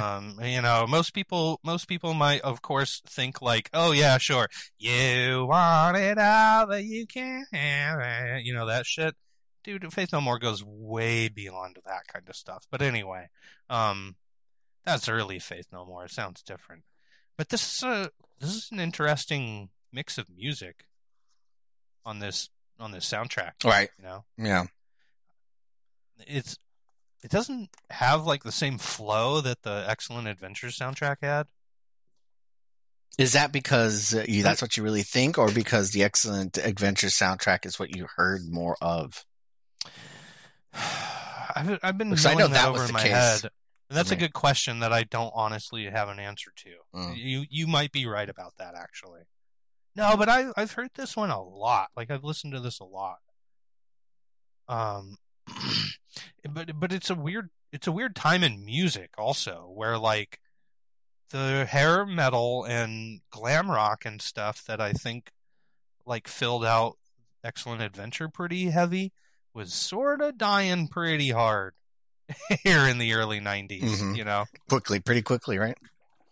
Pretty quickly and pretty hard. And I mean, because of some of these bands like Primus and Faith No More, you know, because of them, they were the anti-glam stuff. You know? Yeah, post-glam. Of course, Nirvana was the nail in the coffin of glam rock. But yeah, this is around the time, and I feel like they're picking old stuff. You know, we got some Winger and Slaughter, and they're picking the newer stuff. We got Tommy the Cat, you know, Primus. And it's just interesting. You got some Megadeth, of course, and the Hellsing, of course. You're getting bigger names here, way bigger names. Yeah, that reminds me. I just came across Dave Mustaine's TikTok account. He makes TikTok videos. I don't even want to hear about that. Oh, okay. Are you Metallica or Megadeth, or do you care? I don't care. I don't like either of them. Okay, I'm Metallica. Oh. I don't like Megadeth. I mean, you do know why I'm stacking those two up next to each other, right? Like Dave Mustaine was originally in Metallica. Yeah. Mm-hmm. And then they split. He formed Megadeth. I like Megadeth until Dave Mustaine starts fucking singing, honestly. or ghoul talking, I think is what he does. He doesn't really sing, he like ghoul talks. You know. Yeah, he does. Hello, definitely does that. Yeah. Meet the real me. Bitty bit. Just like the Pied Piper. I hate that. I fucking hate his voice. Mm. Primus, man. Like, Primus shows up at the Battle of the Bands. How did Primus lose the Battle of the Bands? Is my question. Especially to, like, a shitty song by Kiss. By Kiss. Not even by Kiss, just covered by Kiss. It's by Argent, you know? Yeah. Argent, you know? No, I didn't know 70s. Hold your head up. Hold your head up. Oh. Fucking band. Oh, wow. Hold your head high. And if I stay, something, you can do it. I'm not going to sing the whole song. You almost did. You're welcome. That's a lot. What else about music? Cat, though. You want to? Cool. What else are you going to talk about music? You don't like this album as much as the Excellent Adventure? I don't, because I'm not a Faith No More fan. I wasn't back then either. So nothing called to me from this cassette. I was more there's not really even really much. I mean, there's the one song from Faith No More, and you hear it again when they're driving out to the desert. They got their money's worth out of that same song. Yeah. And then, in that song, you could hear him say station. And I've always been confused at, like, you know, what came first? Like, when did station come into play? How long was it in the script? Did they write this song knowing that it was going to be in this movie, but it's not necessarily, like, about this movie or the characters? It's just a song? Or did they just have a song that was sitting around, you know, on a back burner somewhere, and when the movie studio asked them for a song, they were like, "Yeah, we'll dust this one off. Perfect Crime." Oh, and, wasn't that what happened? We'll add someone yelling "station." Oh, why not? Wasn't that what happened with "Eye of the Tiger"? It was a song they wrote real quick, and it was just like a throwaway thing, and it turned out to be the studio's favorite. Yeah. I think you're right. Yeah, crazy. Wow. All right. And Steve Vai has a lot to do with this movie this time around. He wasn't involved in the first one, but he was involved in this one. And he's the sound of like the guitar whenever you hear air guitars. He's the sound of the guitar for like the Wild Stallions show at the end of the movie. Yeah, the opening solo. Yeah. Yep. Stuff like that. He's silly. You ever see the movie Crossroads? Nope. With Ralph Macchio, where they're blues guitarists. Oh, it's great. If you ever have a chance, you don't even have to watch the whole movie. Just watch the showdown between Ralph Macchio and Steve Vai, both playing guitar at each other, like they're in a fucking death match. You mean the Karate Kid? It's kind of like the end of the Karate Kid, but they're playing fucking electric guitars. Mm. You can find it on YouTube. If you haven't seen it, you should watch it. End scene for Crossroads. Check it out. Gotcha. After we're done, we'll watch it together. Oh no! Steve Vai makes some of the corniest, most ridiculous guitar playing faces.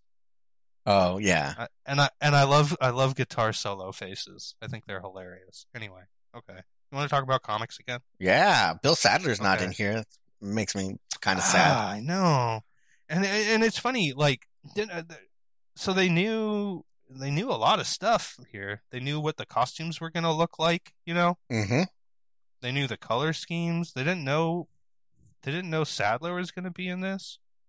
Or did he not care? And he just had this idea to draw death a certain way, and editorial backed him up. I think I read somewhere that like he just put it in because he didn't know because he was working off a script. Oh, that makes sense. It does make sense. However, have you ever heard him talk about how death is supposed to be kind of a loose parody of this movie called The Seventh Seal?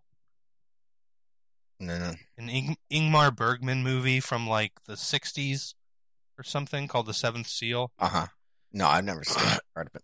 Well, it's about a guy who has to play games with death to get out of hell or something like that. And the death in that movie looks a lot like what they did with William Sadler here. Nice. So it's kind.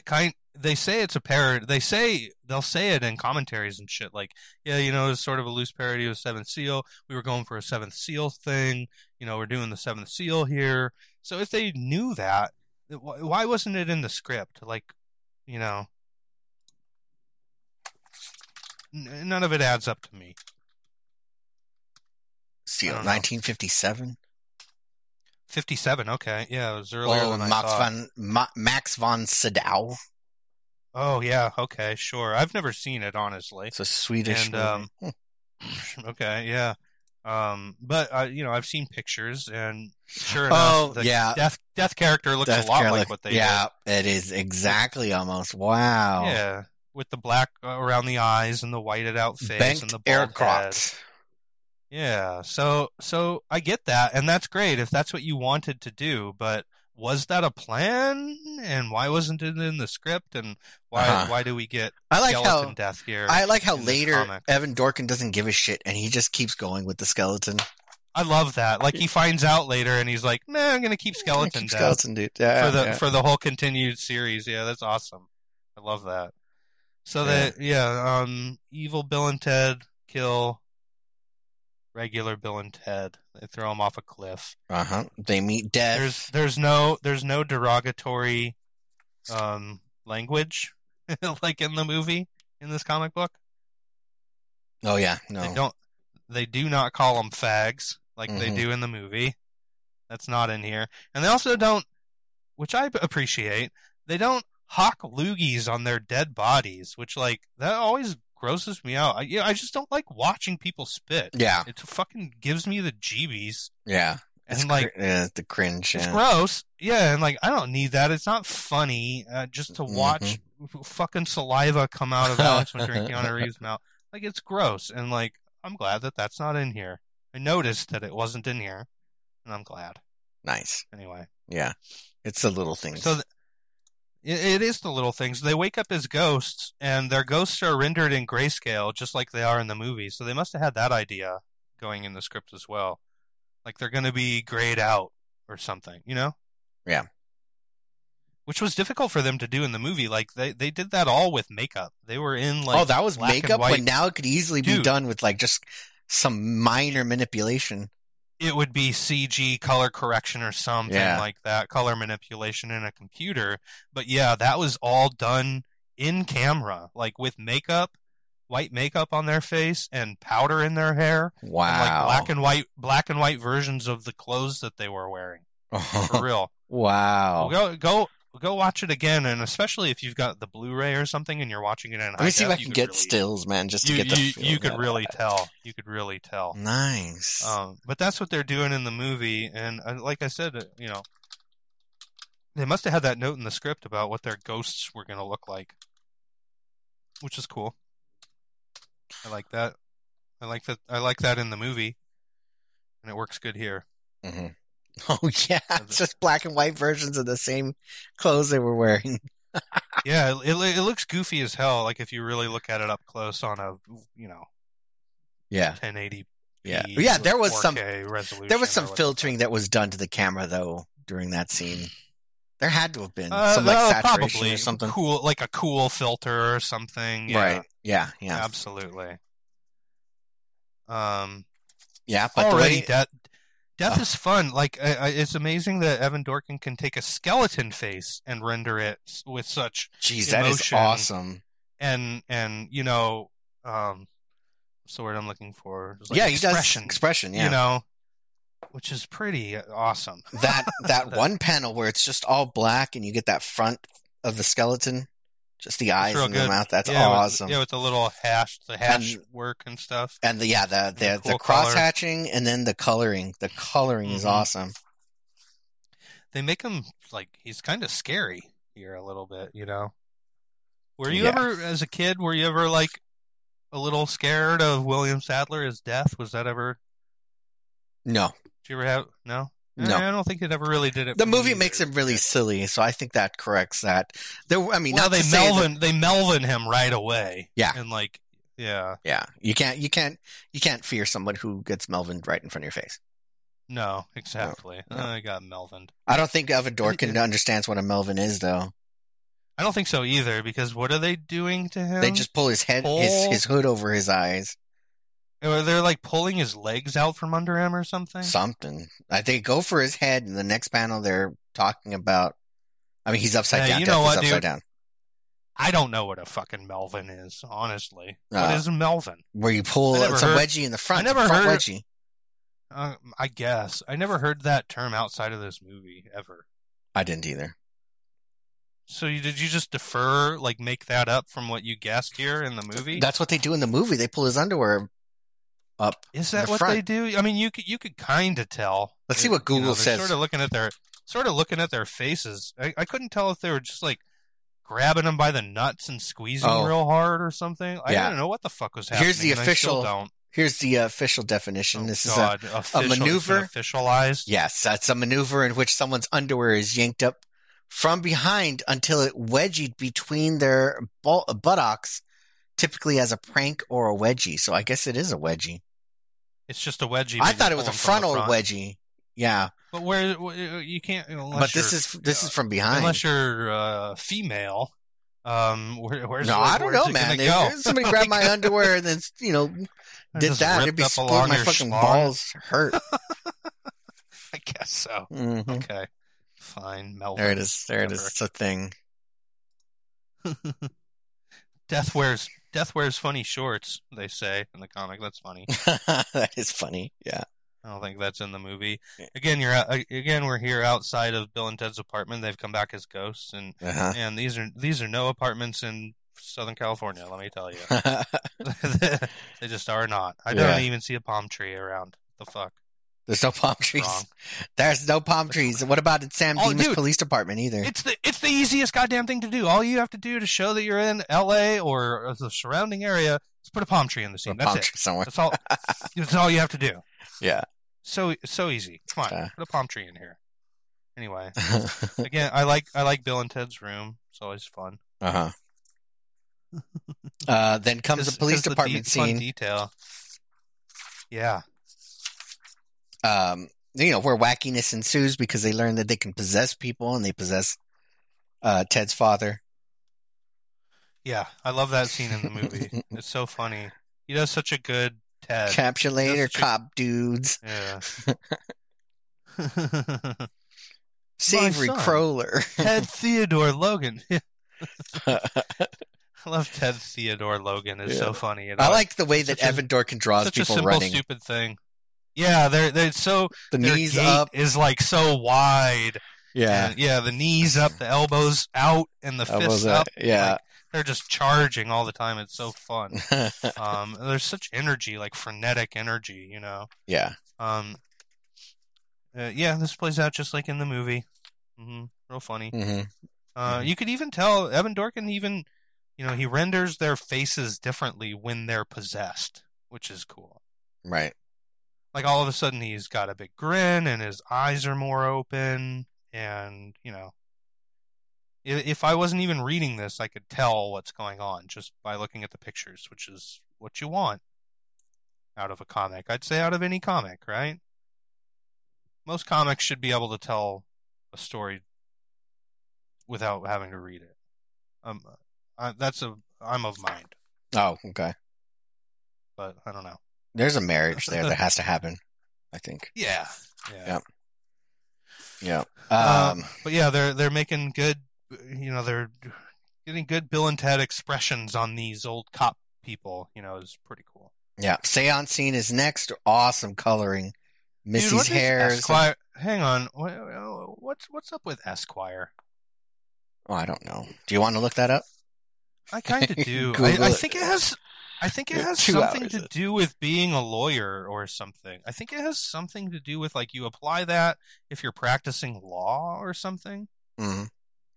I don't know. Right? I just want to know why it's in there and why it's supposed to be funny. Mm-hmm. Why?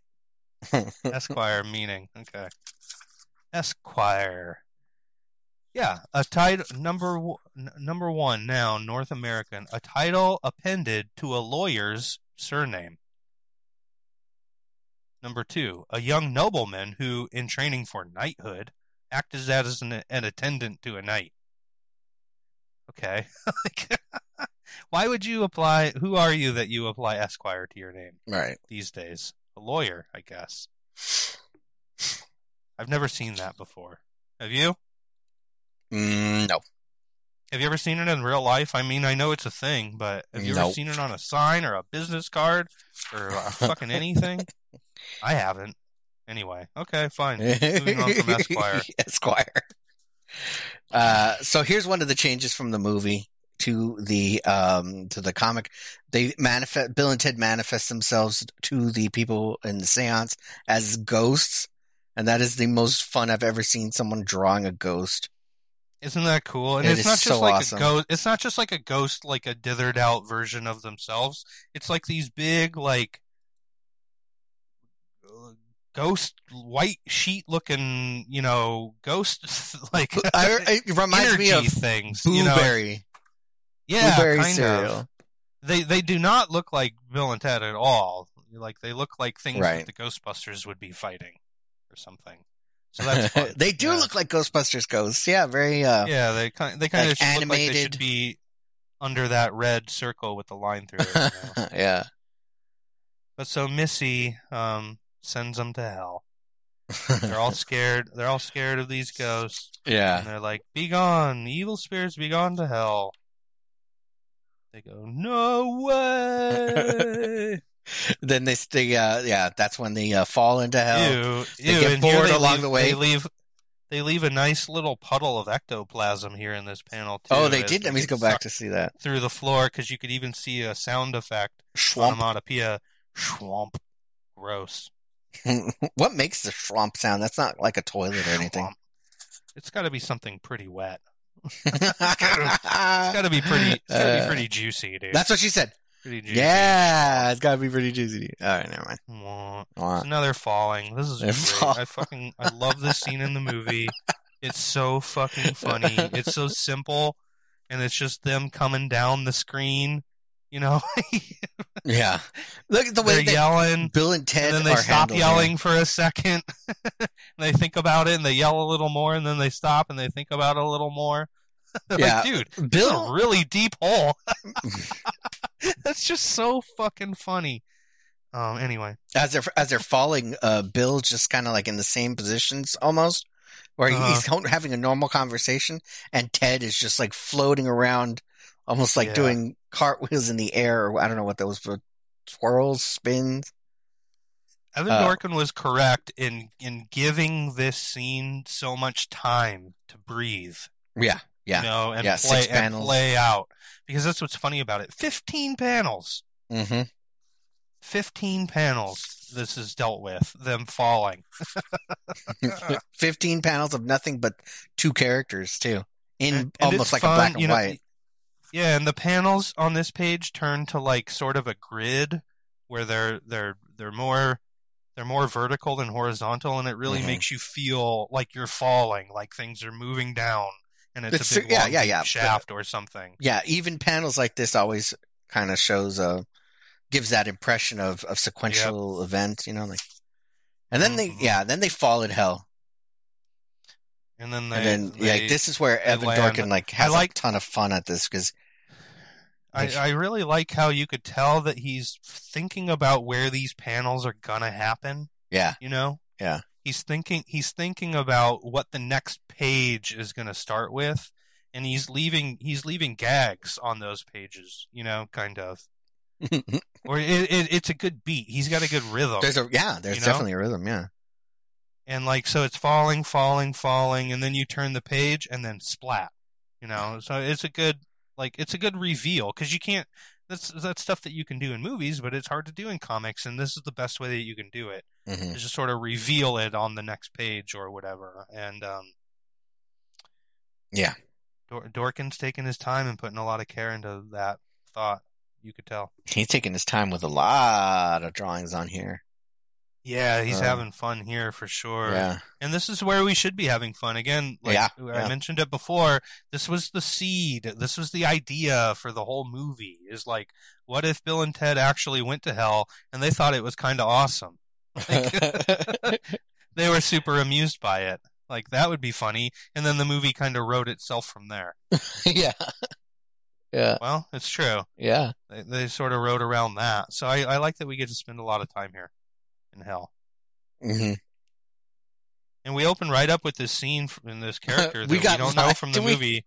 We got totally lied to by our album covers. It's kind of funny. Yeah. Kind of funny. But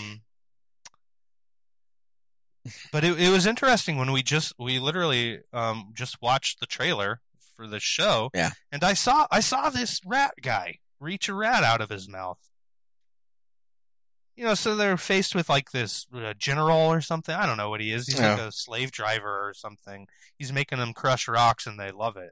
It's awesome. While reading Time and Life magazine. I totally broke a rock. Yeah. Yeah. They're having a great time, and this guy's trying to scare him by pulling a live rat out of his gullet. Too many teeth in his mouth. And they think it's awesome. They think, "Whoa, not bad, dude." We totally know this guy. We totally know this guy who got one of those in a bucket of chicken.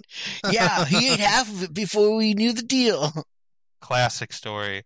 So that was a cutscene from the movie, and we actually saw a little bit of that in the trailer. Mm-hmm. I was kind of taken aback by that. the next one with that the band manager. Yeah, he's in hell. Right. Kind of chained I to admit it. I signed Vanilla Ice. I signed Nelson and Wilson Phillips. Yeah. There's another gag like that too. Oh, he keeps talking. Okay, I admit it. I came up with those lousy boxes CDs coming.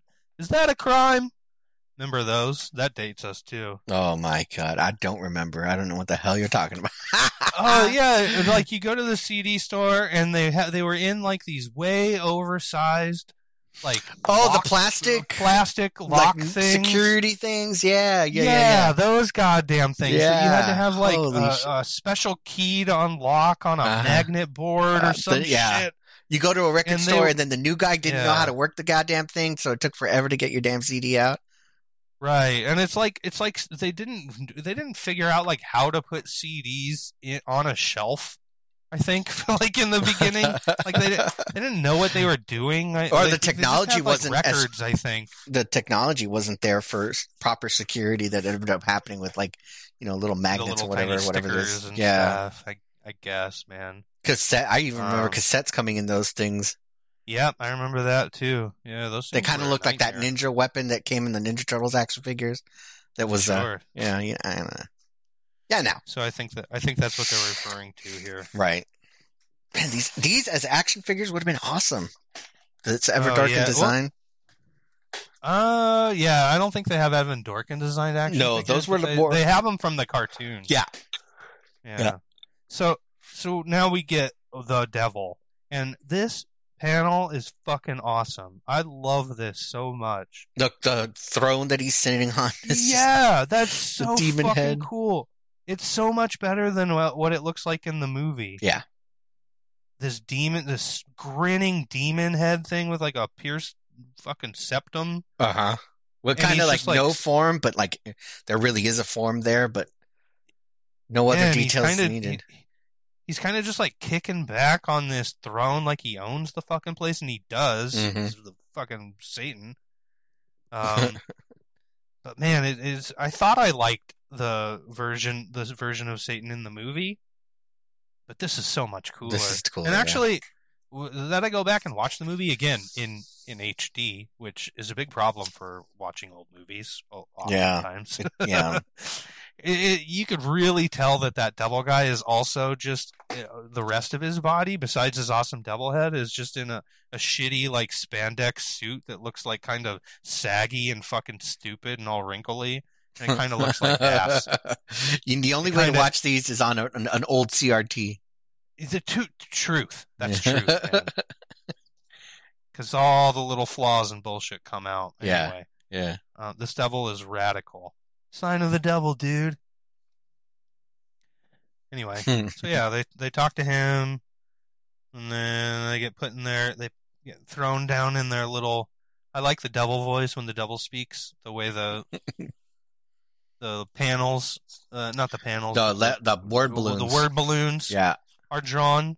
That they're just sort of ominous, not ominous, but like and it's markers. Words that aren't really coming from anything specific. They're just being heard, Yeah. Yeah, and it's a marker, so it seems more, That happens a couple of times. It's not just when Satan talks, but I think anytime you get like high, heavy excitement or anything, you end up with a drawn word instead of just a normal, let's say, typecast that's used with the rest of them.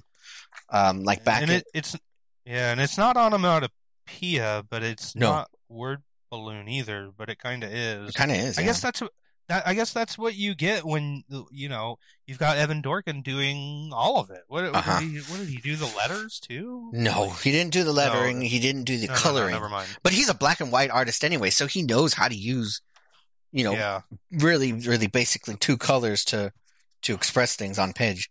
Mm-hmm. So yeah, now we're they're in their own personal hells now, right? Yeah. And you got Colonel Oates, and you got the Easter Bunny, and you got Granny Logan. Yeah, Colonel Oates with a huge cable gun from the 90s. Yeah, definitely. Yeah, he's got that, and he's just firing it off for fun. Just for random scenes, just to scare him and stuff. That's not in the movie. I don't think he has a gun. You took Deacon's Easter basket. You stole Deacon's Easter basket. I can't do it. Only Frank Welker, man. Only Frank Welker, Welker, yeah. That bunny terrified the fuck out of me when I was a kid.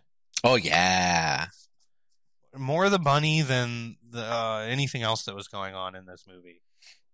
For some reason, I guess because it's supposed to be the Easter Bunny and it's supposed to be nice. Granny S. Preston. I don't know.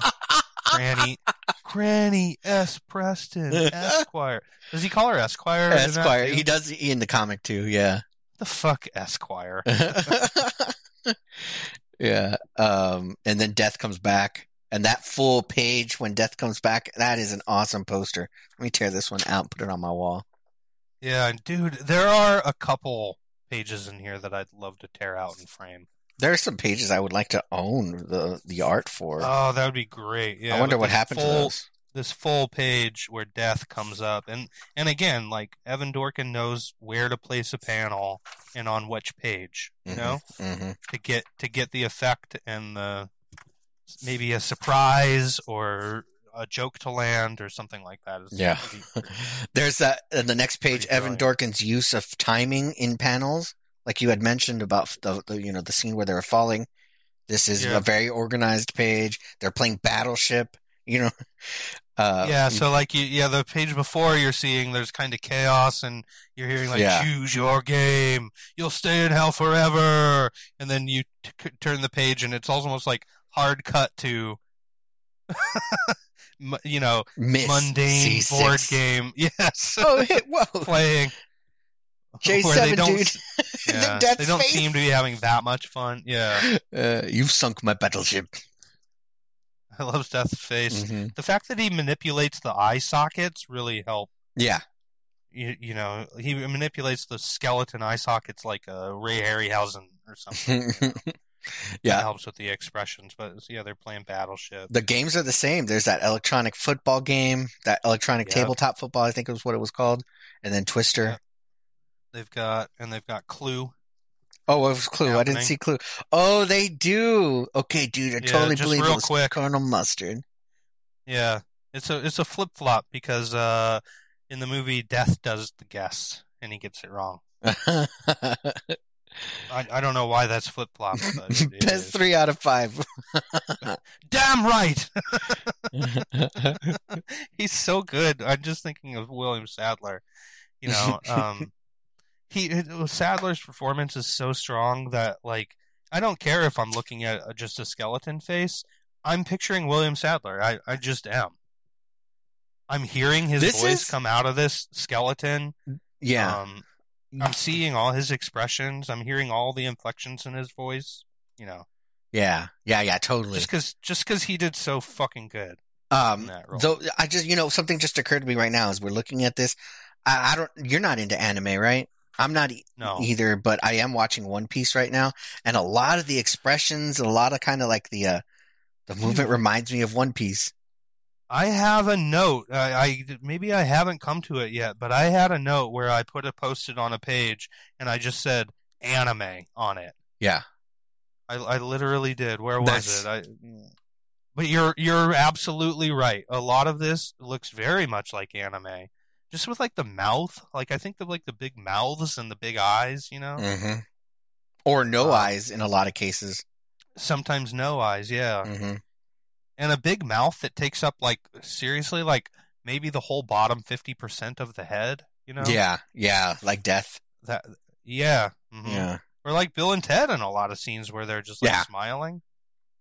They got anime mouth, real exaggerated smiles. Yeah. All right, so so they win. They get Death. Yeah, we cut back to Bill and Ted putting fish in a blender. No, evil Bill and Ted. That's funny, fish in a blender. Yeah, that's so gross. Yeah, little. That's Evan Dorkin touch. It's got to be, you know. Yeah, totally. Like that's not in the script. Come on. Yeah. And then they're in heaven. And then they're in heaven. I like the way heaven's rendered here. Habla español. Ted even mentions, "Whoa, most semi-typical." Yeah, habla español. Sure, that's awesome. I'm telling you, this guy loves his signs, man. Welcome to heaven. I love the gate at the top. It's fun. They even had Death dressing in that dress. This is so embarrassing. Yeah, they mug those. They mug those people. It's also a good cut, you know. That's funny. Like if you haven't seen the movie and you don't know what's happening, you know, you don't know how this is going to play out. And then you see I like that there's a whole panel of just onomatopoeia where they're getting beat up. Oh, thud, whack, whomp. Yeah, right. You just see sound effects. Yeah. And then it cuts to Death. He looks embarrassed in his face. Okay. Yeah, that is an embarrassed look. Look at that expression in the eye sockets. Yeah, you could see it. Even Definitely. with how small he's rendered in this. Yeah, totally. One little line. So yeah, Station. This is probably one of the bigger parts in the movie. So God tells him, "Yeah, go find Station." Station was a highlight. Once Station is in the picture in this movie, I was completely sold. This was a great movie. Really? At that point, Alex Winter disagrees. Did you know that? I didn't know that. Station was going to be a disaster. He never wanted it. He tried to get Station removed. Wow. Yeah. It seems like it'd be up Alex Winter kind of into his realm of comedy, you know? Yeah. He said he didn't like it. Yeah, Alex Winter, man, like you can pick up on his stink all over this movie. Unlike Excellent Adventure. I really think that he had a lot more to do in like the writer's room when they were like, you know, having just meetings and conceptualizing ideas. I think he had a lot more to do in it. And if you've seen any of his other output, like the Idiot Box Show from MTV or the movie Freaked, then you have a better understanding of what his comedic stylings are. And which is really similar to yours. You can see a lot of it happening in Bill and Ted's Bogus Journey.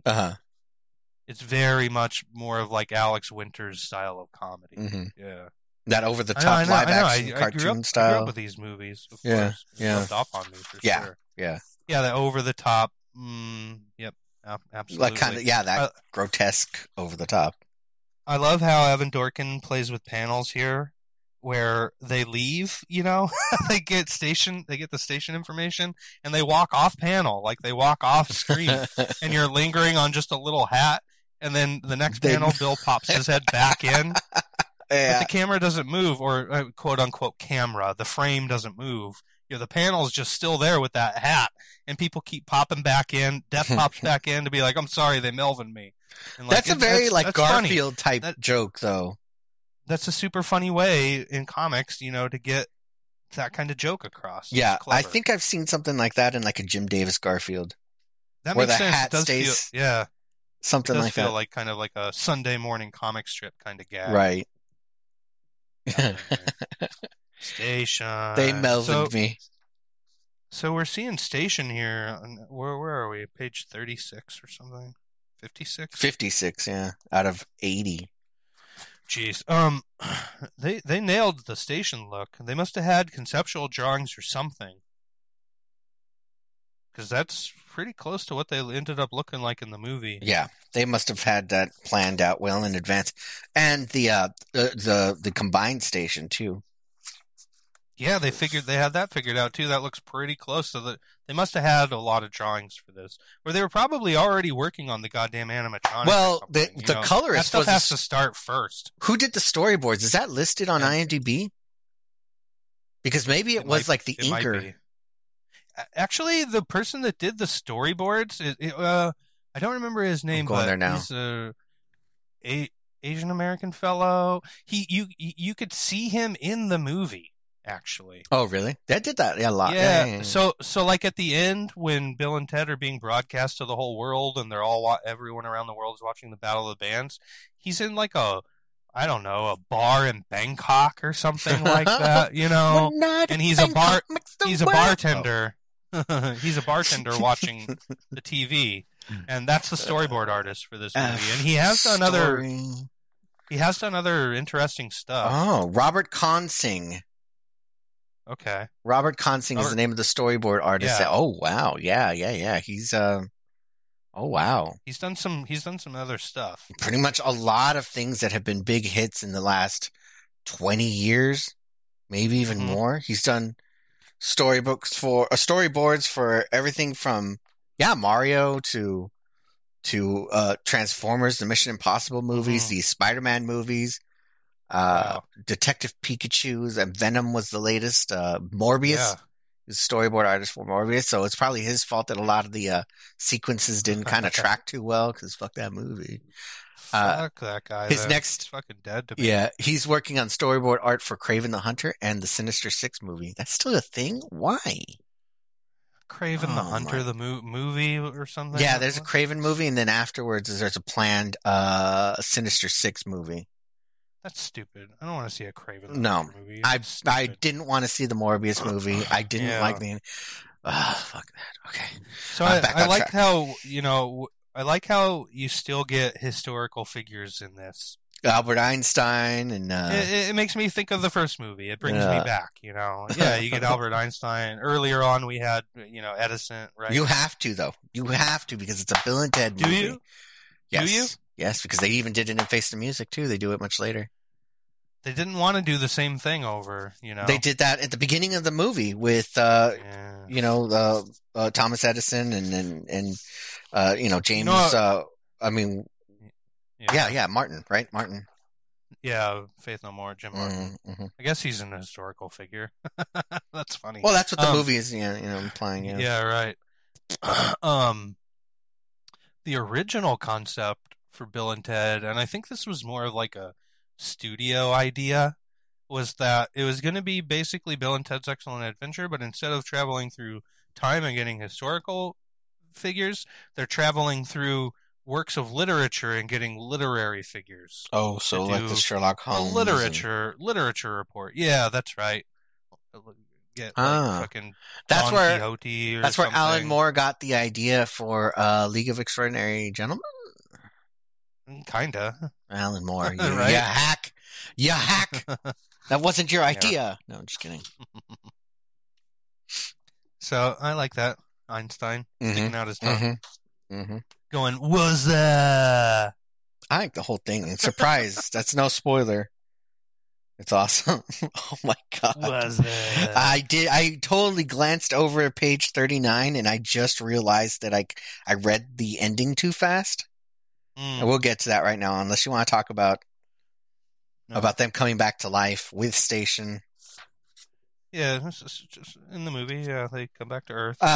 In the movie on page 59, that last panel on there has Bill just popping fucking Missy. Night, Missy. I have it. Boom! Uppercut. I have a note about that. They would never do that in the movie. Yeah. Have him just fucking knock this girl out.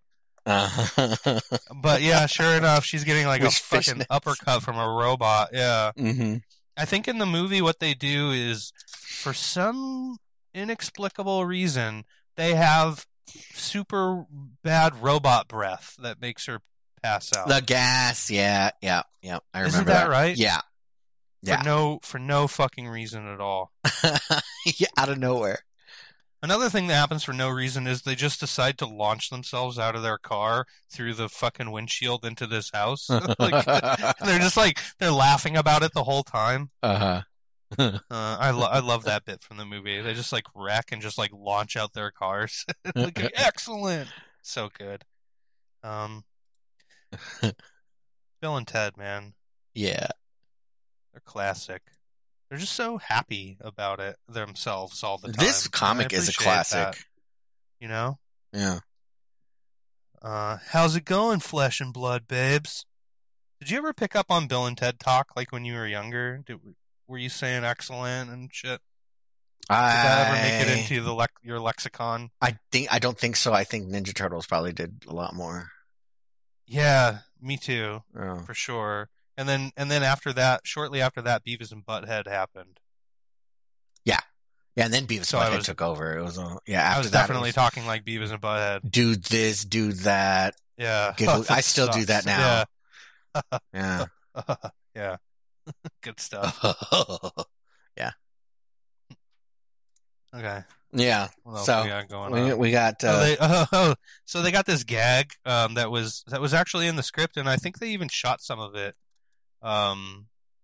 Where for some reason they just decide that the evil robot Bill and Ted's unzip their bodies, and it turns out that evil robot Bill is actually evil robot Ted, and evil robot Ted is actually evil robot Bill, and then it just ends, and then it's just like, yep, that was a thing, and then it's just over. It's I don't know if that's funny or not. Yeah, it's kind of funny here that it just comes out of nowhere and it happens, and then it's done, and it's never referred to again, and it's just like, okay, I guess. They go to Builder's Emporium. Do you remember Builder's Emporium? They didn't have that where I'm from. No, No. I think that was the thing that was around before like Home Depot. got Home real Depot. big. Yeah. So it was like that mid-level between like a corporate home improvement store and a and a mom like and an Ace pop. Hardware. It's like kinda, okay. Something like closer to that, I think. But I don't really remember. It's not like I was doing a bunch of fucking home repair projects when I was 5, but I do remember seeing those stores around when I was a kid. Gotcha. Yeah.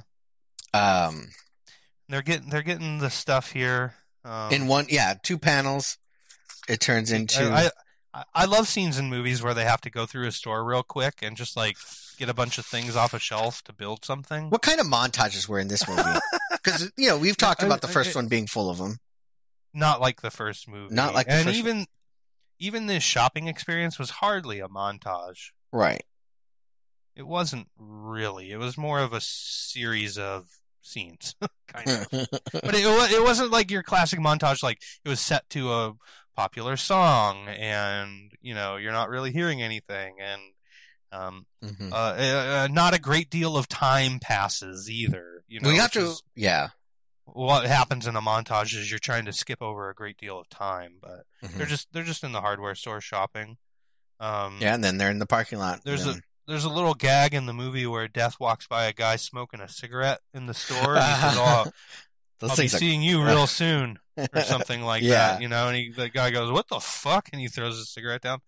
That guy is the director, Peter Hewitt. Oh, really? Yep, that cool. guy is Peter Hewitt. He came out of nowhere and did Bogus Journey. Really, like I think he did some short that got some attention called like Sugar or Candy or something like Sugar. that. I think it was Sugar, wasn't it? It's Sugar Candy or something like that. Shit like that. And then he got Bill and Ted's Bogus Journey.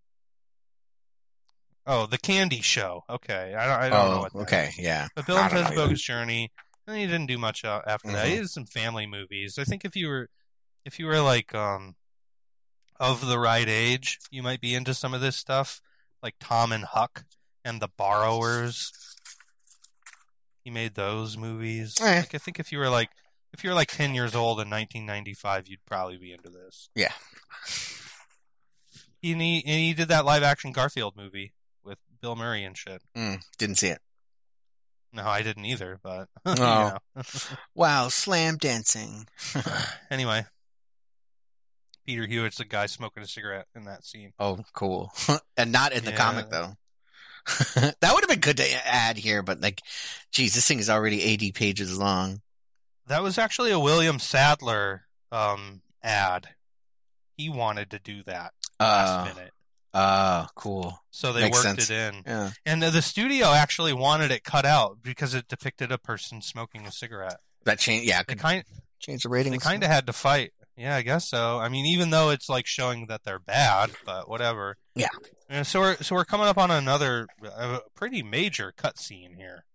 Pretty major. Well, after this, the movie is completely. I mean, the adaptation completely changes the ending. Yeah, we're into Act 3, and it's like very different. Yeah. Because they had problems. They didn't know how they wanted to end. Yeah, that's what happens when you work off a draft. It seems, yeah. So one of the first things that happens. Oh, not even a draft. I think they just didn't fucking know. I just think that they, as writers, didn't know how to end the movie.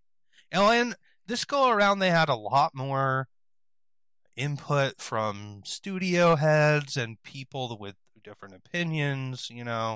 So I'm sure it got bungled along the way. Ed Solomon and Chris Matheson didn't really want to write this movie. Oh, really? They were reluctant writers. I think the only real reason they did it is because they knew that it was going to happen anyway, and they didn't want someone else to write it. So it's like, okay, you hear that over and over again when it comes to sequels, right? Yeah. Isn't that what they told the Wachowskis about the Matrix? Like, look, this is going to happen. Oh, I don't know. Or you don't. Dude, maybe that could be true. That could be very true. Mm-hmm. But that's what happened here, And so they kind of reluctantly joined, So they had some ideas that got cut. And yeah, this is a big one. This next scene is the biggest one? I think so. Yeah. With Station, they gathered all the stuff they need to build good robot-us's. Mm-hmm. And now they're heading off to the Battle of the Bands, but they are stopped by the Hellscape characters, the Fears. Is that what we want to call them? The Hell Fears? Yeah. Yeah, so Hell it's Fears. Grandma S. Preston, it's Colonel Oates, and it's the Easter Bunny. They materialize. But how it's happening here is like they've got these weird devices or something. What do you mean? What were they like? Evil Robot Bill and Ted. They've got these weird they look like fucking negative zone projectors or something like that. They look like flashlights or something. At which point? Huh? Are you getting ahead? Well, I'm on page 61, and they just left the hardware store. And those devices. Yeah. They whip out these flashlight-looking things, and they say, "Okay, we're gonna summon these." Womp womp womp womp womp womp womp. How is this working? They're hell characters, right? Like they're not, or are they ghosts that are captured, like in a fucking like a proton pack, like a Ghostbusters kind of thing? Like what is this exactly? What are these devices that summon creatures from hell? Or do these devices, are they future devices that just learn your fears and deliver them? Like what the fuck is going on here? Right. Do you have any answers for me, Henry? None at all. I'll go ask Evan though. We're on a first name basis, so I'll ask him and get back to you. Okay. Get the Evs, get back to me. Get the Ev man. I just noticed that it's funny that there's a little drawing when they're parked in front of Builder's Emporium. Death is scaring off a little child in the parking lot. Oh yeah, double sign and making an angry face. Pretty funny. Anyway, so yeah, Evil Robot Bill and Ted have these devices that bring creatures from hell or something, and that's how the characters from before, the Easter Bunny, Grandma Preston, and Colonel Oates get here to try to stop Bill and Ted from getting to the Battle of the Bands with a car chase. Right? Yeah. There's a car chase, and a lot of this stuff was shot. Oh, really? She's in yes, really. There's footage of it, and there are even moments in the finished movie where if you look at the van, it's got damage on it from this event happening. Oh, cool. So there's a big tear in the top of the roof of the van in one shot or something that you can see. That was in one of the panels earlier, though. I noticed that. Let me go back a page here. Yeah. That tear that's kind of mended on the top of the van, it's when they're overlooking a patio here. Oh, you find it, and it's Evan Dorkin drew it in. Yeah, well, he also rendered the van yellow in one of these scenes, but here it is on page 15. Oh, you see, there's a mend there on the top of the Wild Stallions van. So Station just says Station. Is he a Pokemon? Yes. Yes. Yes. Is it cool? Yeah. Wow, slam dancing. Remember when moshing was called slam dancing? No, I'm not that old. Yes, you are. Yeah, I am. Don't fucking lie. Do you remember when they were saying slam dancing on Headbangers Ball? Yeah. Yeah. Station. Oh. Yeah. Yeah, there's the three fears. Robots. We got the three fears. And here's another, good timing. Good timing on these panels. You see their silhouettes. And they go, what's that? And they're looking at a silhouette that's at the bottom of the page. Yeah. And then they say, turn on the lights. And then you turn the page and you get your big splash page of the reveal. And the splash page is awesome. It's super cool. And it's full on beast mode. with these characters. Yeah. World's greatest grandma. She's got like a bib on or something. What Yeah. the fuck? and they're souped up from There's their blood previous coming down versions. from the Easter Bunny's mouth. The Easter They make Bunny sure is to jacked color up. it Like red. He became werewolf Easter Bunny or Yeah. something. Granny is packing heat, and she's got this souped up wheelchair. And yeah, they get into this car chase. It goes on for several pages, and eventually Bill and Ted realize that they have to face their fears. Is how they have to stop this. Mm-hmm. So Ted calls his brother and says sorry for stealing your Easter basket, and the Easter Bunny poof goes away. Bill, He kisses his grandma on the cheek, and he kisses his grandma. Yeah, poof, the poof. grandma on the cheek. He's like, "Oh, okay, I'll give you a kiss." Poofs her away. Yeah. And then it's funny, they decide to just have a nice chat with Colonel Oates.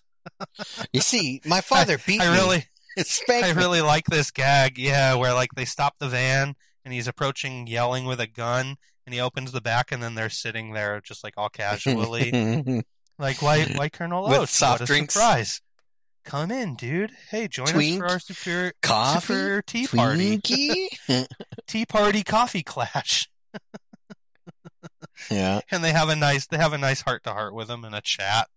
And he has an epiphany about his father and like or something. And the device Colonel Oates turns into that device again, and then smash. He poofs away.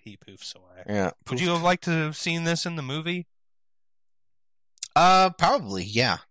Yeah, especially that chase scene would have been fun. The rabbit breaking the top of the van open would have been great. Yeah, all that stuff would have been real good.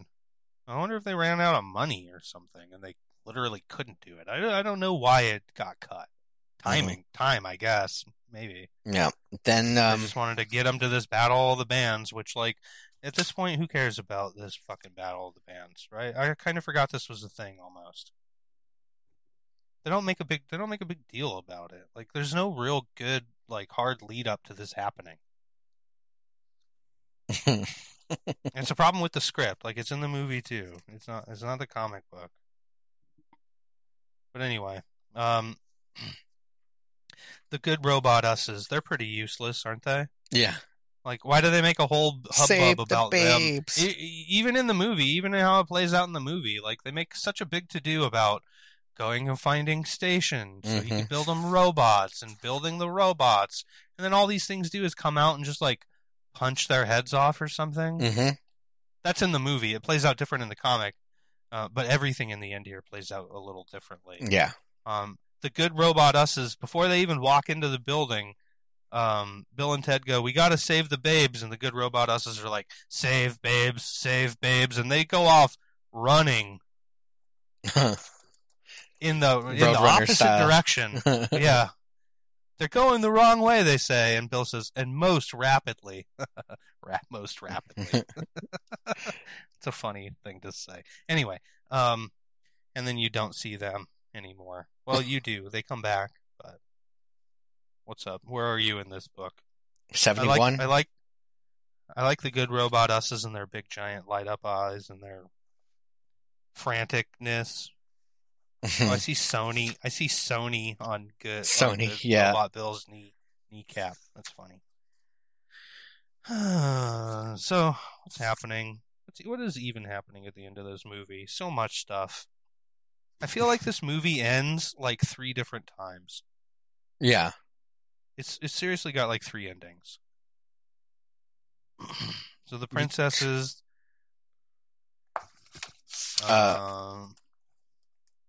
What you got? Well, I'm on page 71 here, where Bill and Ted and Death come into the theater because evil Bill and Ted had taken the stage as the Wild Stallions. Greetings, worms. Yeah, right. Yeah, they introduce themselves as the Wild Stallions, and then the robots take off. They take Death with them on stage. They're confronted by good Bill and Ted. They call them Yes Way Facsimile Bill and Ted. So then, from this point on, the evil Bill and Ted is identified by the sunglasses, and good Bill and Ted do not have sunglasses on. There's a scuffle. That's a good way to tell them apart. That's a Yeah. good way to differentiate. Yeah. Yeah. And what's Death You'd have a doing hard here? time otherwise. He's getting over his stage fright. Yeah. That's what's happening. Yeah. Sounds like Devo meets Mike Tyson. Okay, funny.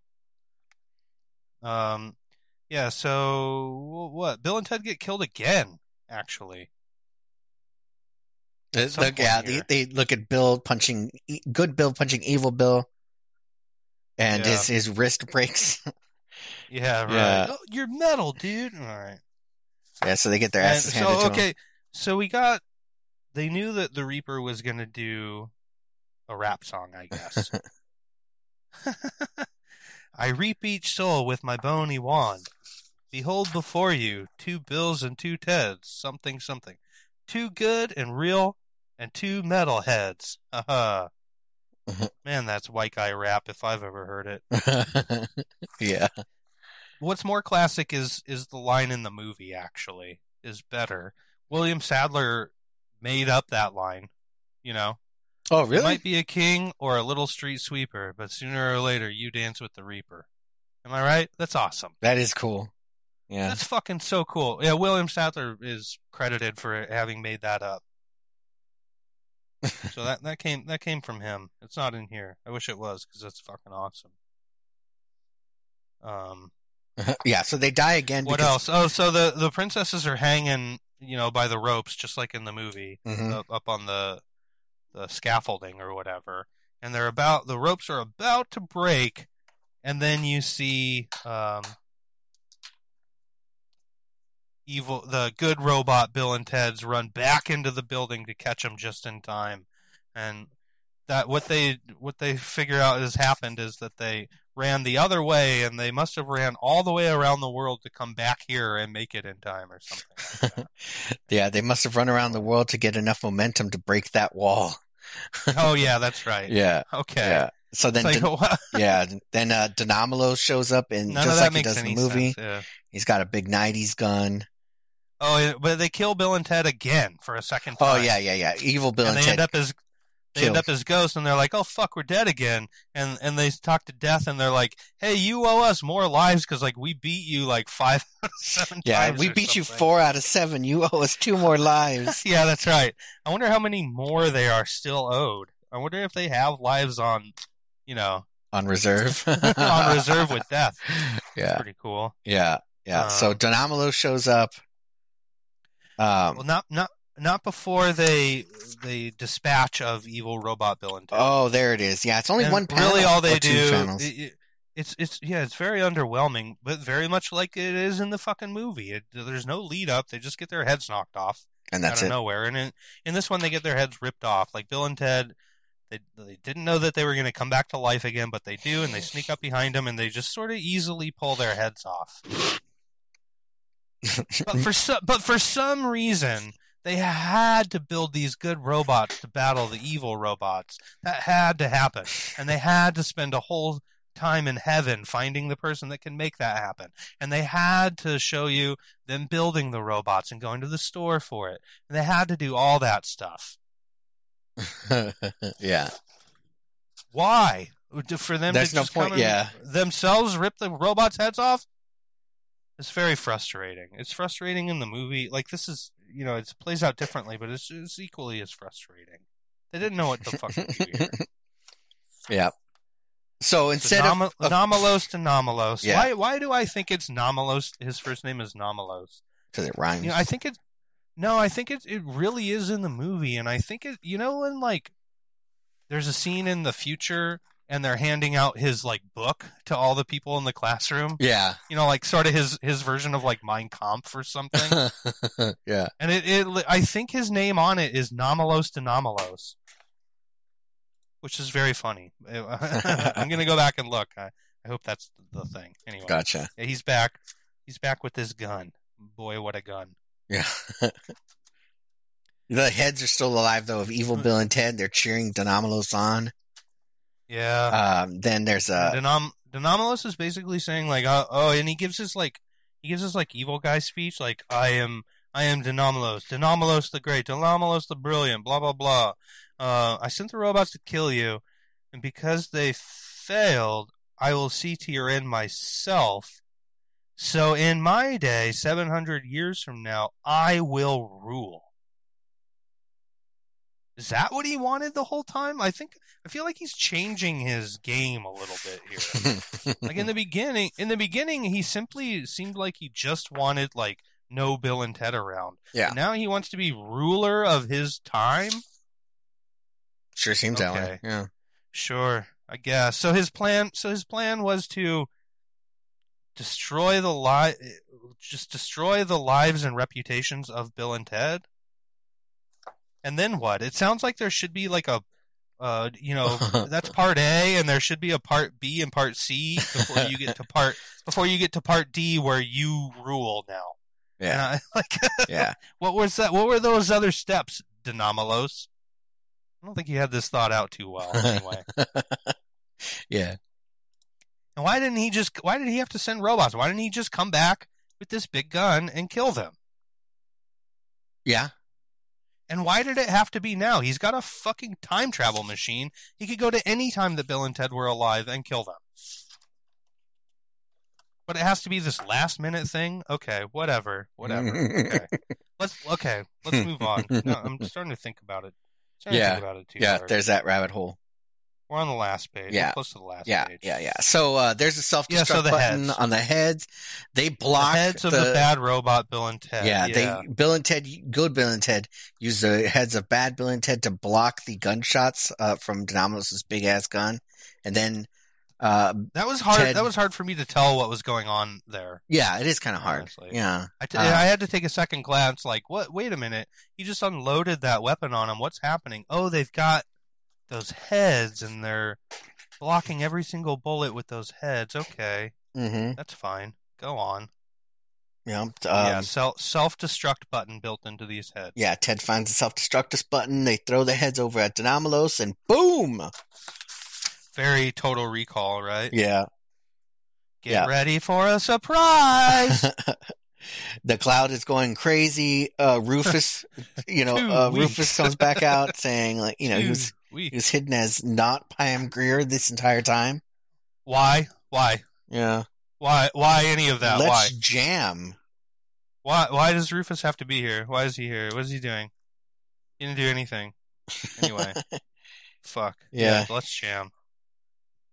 Yeah. And then Ted comes in and says, yeah, but Rufus, even with all that happened and ended up mostly excellently. I can't read right now. My eyes are crossing here. Yeah, and then they go and they do the 16-month intensive guitar training program. They get good. This is how the regular movie ends. Yeah. They come back, they're married, they've got little babies, and they're fucking shredding on guitar. Yeah. And then there's an epilogue with Denomalos in hell. Their music style is a little different. Like, Bill looks like a hippie. Yeah, he kind of looks like he's in like Alice in Chains or something.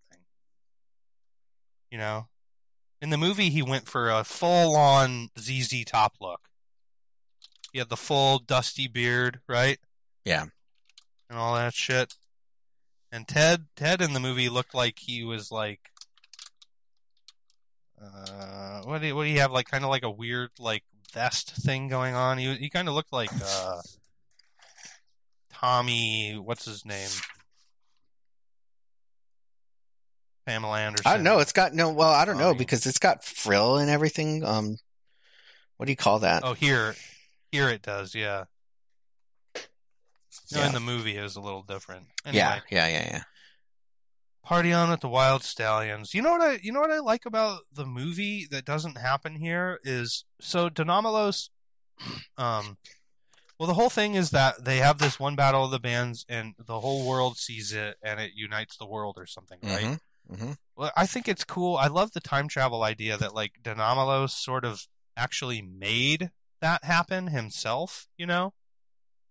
Almost if it weren't for Denomalos trying to go stop that, it might not have happened in the first place. Because the only reason that everybody in the world is for some reason watching this battle of the bands in San Dimas at the Civic Center or what the fuck ever, The only reason that the whole world is watching this is because in the movie, Denomalos has that little fucking future gun wand thing that he shoots at all the cameras, and he shoots at the fucking satellite orbiting the Earth, and somehow it makes so the image beams onto every TV in the world. Nice. And that's how everyone ends up seeing the performance in the first place, which I kind of like those fun time travel loops, you know? Mm-hmm. And, yeah, we're not getting that here. No. But we do get, yeah, the fun little send-off for Denomalos on this last page. The epilogue, yeah. Yeah. Oh, yeah, it does say epilogue, actually, in the top corner. And he wakes up, he's like, oh, my head, and it's like, oh, no. And then he's in hell as well. And also, for some reason, evil robot Bill and Ted are also in hell, which they will make a gag on in Bill and Ted Face the Music with robots going to hell somehow. Yeah, which is funny. Yeah, just the fact that a robot can go to hell is funny. So that's it. Then show's over, dude. Show's over. We're done. We did this one. Another show's one over, in dudes. the bucket. It says page 80. This is a long one. This is 80-page comic. 80 pages so, long. Yeah. Yeah. We got a Three Musketeers ad on the back, and okay, I teased that we would do a dramatic reading, but we're not going to. What's it going to be then? What's your rating? Bag it and board it, or just ignore it. This is an unbelievable comic. This is the best one we've done so far. Not like we've done many, but it's easily the best one we've done so far. Oh yeah, easily. Evan Dorkin seemed like he cared so much about this, and that might have been the fact that he was hungrier artist back then. That could have had something to do with it, And his work ethic. And his work ethic, for sure. Yeah. But it seems like he really appreciated the characters, Yeah, for sure. It seems like he had a lot of fun with it, and I had a lot of fun with it. Yeah, definitely.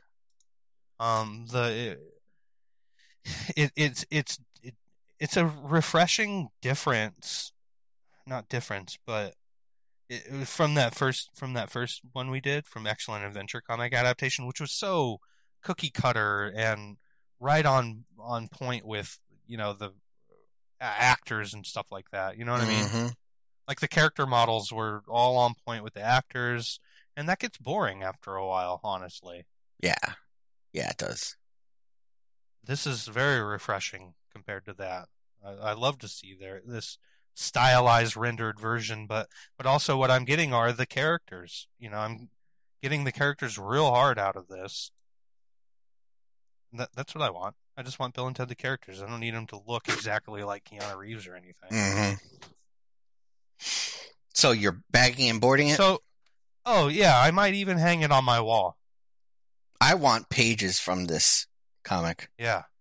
I want to bag and board it, maybe. Framed, and then buy pages from it, get it signed, put it in a Mylar. You can pick up copies of this fairly easily too online. They're going up in price though. Like I feel like every time I skim across, I'm like, oh, that's a couple dollars more than I remember it last time I looked. That's that. I feel like I just looked at it. I feel like I just looked at it and someone was getting like $20 for it or something. Oh, geez, really? Did you recently picked it up, right? Yeah, I did. Let me see how much I paid. You want to talk about that? Yeah. It was overall a pleasant experience. Let me see. I think when I got mine years ago, I think I spent like $5 or something, Yeah, I got it for. Yeah, no, I paid $5. Yeah, I did pay $5 for it. Yeah. Yeah, with shipping came out to like $10. So yeah, if you're looking for this book, you should be able to find it for about $5. Don't pay more than $5 for it. Yeah. Don't pay more than $10 for it. And mine's a newsstand, so it's probably even more. Got a rare. good deal on it. Yeah. So what else? That's about it for now. I think that's their show. That's the show. That's the show. That's the show. We're going to be talking about Bill and Ted more. Like I was saying in the beginning of this episode, we're sort of in the middle of a series, And you want to? I'll just talk a little bit about what I'm thinking. there's more Bill and Ted to talk about. However, around this time, Keanu Reeves and Alex Winter's career paths went on vastly different trajectories. We're coming up on 3 hours on this, though, so okay. And so we're going to explore those things coming up in between some Bill and Ted talk. Yeah. And that's what's coming up next. I'm gonna go ahead and want to just say now we're doing Dracula next. Is that what you want to say? Dracula's easy, yeah. My voice is gonna get higher and higher. Dracula, you want to do Dracula? Is that what you want to do? Yeah. Let's just say that. Yeah, we're gonna do Dracula say that, next. yeah. Bram Stoker's Dracula, starring Keanu Reeves. Exactly. It's a fun comic, Mike Mignola, stuff like that. And we'll get into that. And then after that, we'll do a little bit of what Alex Winter was doing around that time. And then we will reconvene for Bill and Ted Face the Music. Right? Sounds good. Sounds good. I mean, I don't know. We were trying to think about how we could work in some ongoing Evan Dorkin Bill and Ted stuff. So we'll think about that. Figure out. And if you have any ideas, make sure to send them over to moviesiscomics@gmail.com. Or you can visit us on the Instagram page at moviesiscomics, all one word. Yep. That would be good. Write anything to us. We would love to hear anything. Anything. Anything. Are there humans out there? Mm-hmm. Or is it just a bunch of bots? Is there Russian bots other listening to us? Other robot us's? Oh, other robot us. Evil robot Or us's. are we the evil robot us's? Oh, there we go. I'll leave you with that thought. Dang, okay. Well, thank you for joining us. This has been Movies as Comics. Until next time, folks. Yes. Goodbye. Bye. Can you imagine having a better time than you just did? Didn't think so. You're just dying for more, obviously. It's as simple as possible. Search for Movies as Comics in your podcast catcher. If that doesn't work, plug into your interweb browser, all one word, Movies as Comics. You'll get there. You're a crafty, web-savvy person, aren't you? Of course you are. I know you're anxious for more, but you shouldn't have to spend your precious, valuable time refreshing the feed between tremors of anticipation. Subscribe to the show. It'll be delivered to you as soon as there's a new episode. Just sit back and work on your breathing exercises. Not enough to satiate your Movies as Comics appetite? That's understandable. You're a social butterfly and you need to be at the party. It's where the cool kids are. The visual counterpart to the show is over on Instagram. Search the handle at Movies as Comics and come chat it up. Be part of the conversation. Don't be a square. Be around. The hosts need help, in more ways than one really, but what you can do is give them stellar ratings wherever you listen. All the stars, all the thumbs up, all the smiley faces, gold stars, or whatever. They're even happy for and accustomed to pity points. Beggars can't be choosers. Seeing as how you're the perfect picture of popularity, you'll likely have an entourage of friends. Sure you do. Tell them about the show. Hard to fathom, but they'll love you even more for it. Write into the show with opinions, comments, praise, and admiration, or, if anything, at least contact the host and let them know what it's like to have friends. Moviesiscomics@gmail.com. With all your important and pertinent interjections, it's imperative that you have a platform for your strident vociferation. Call in and leave a voicemail. 626-246-6627. You can also visit the show's homepage at moviesiscomics.libsyn.com, where you'll find all the episodes along with show notes. Thanks for listening.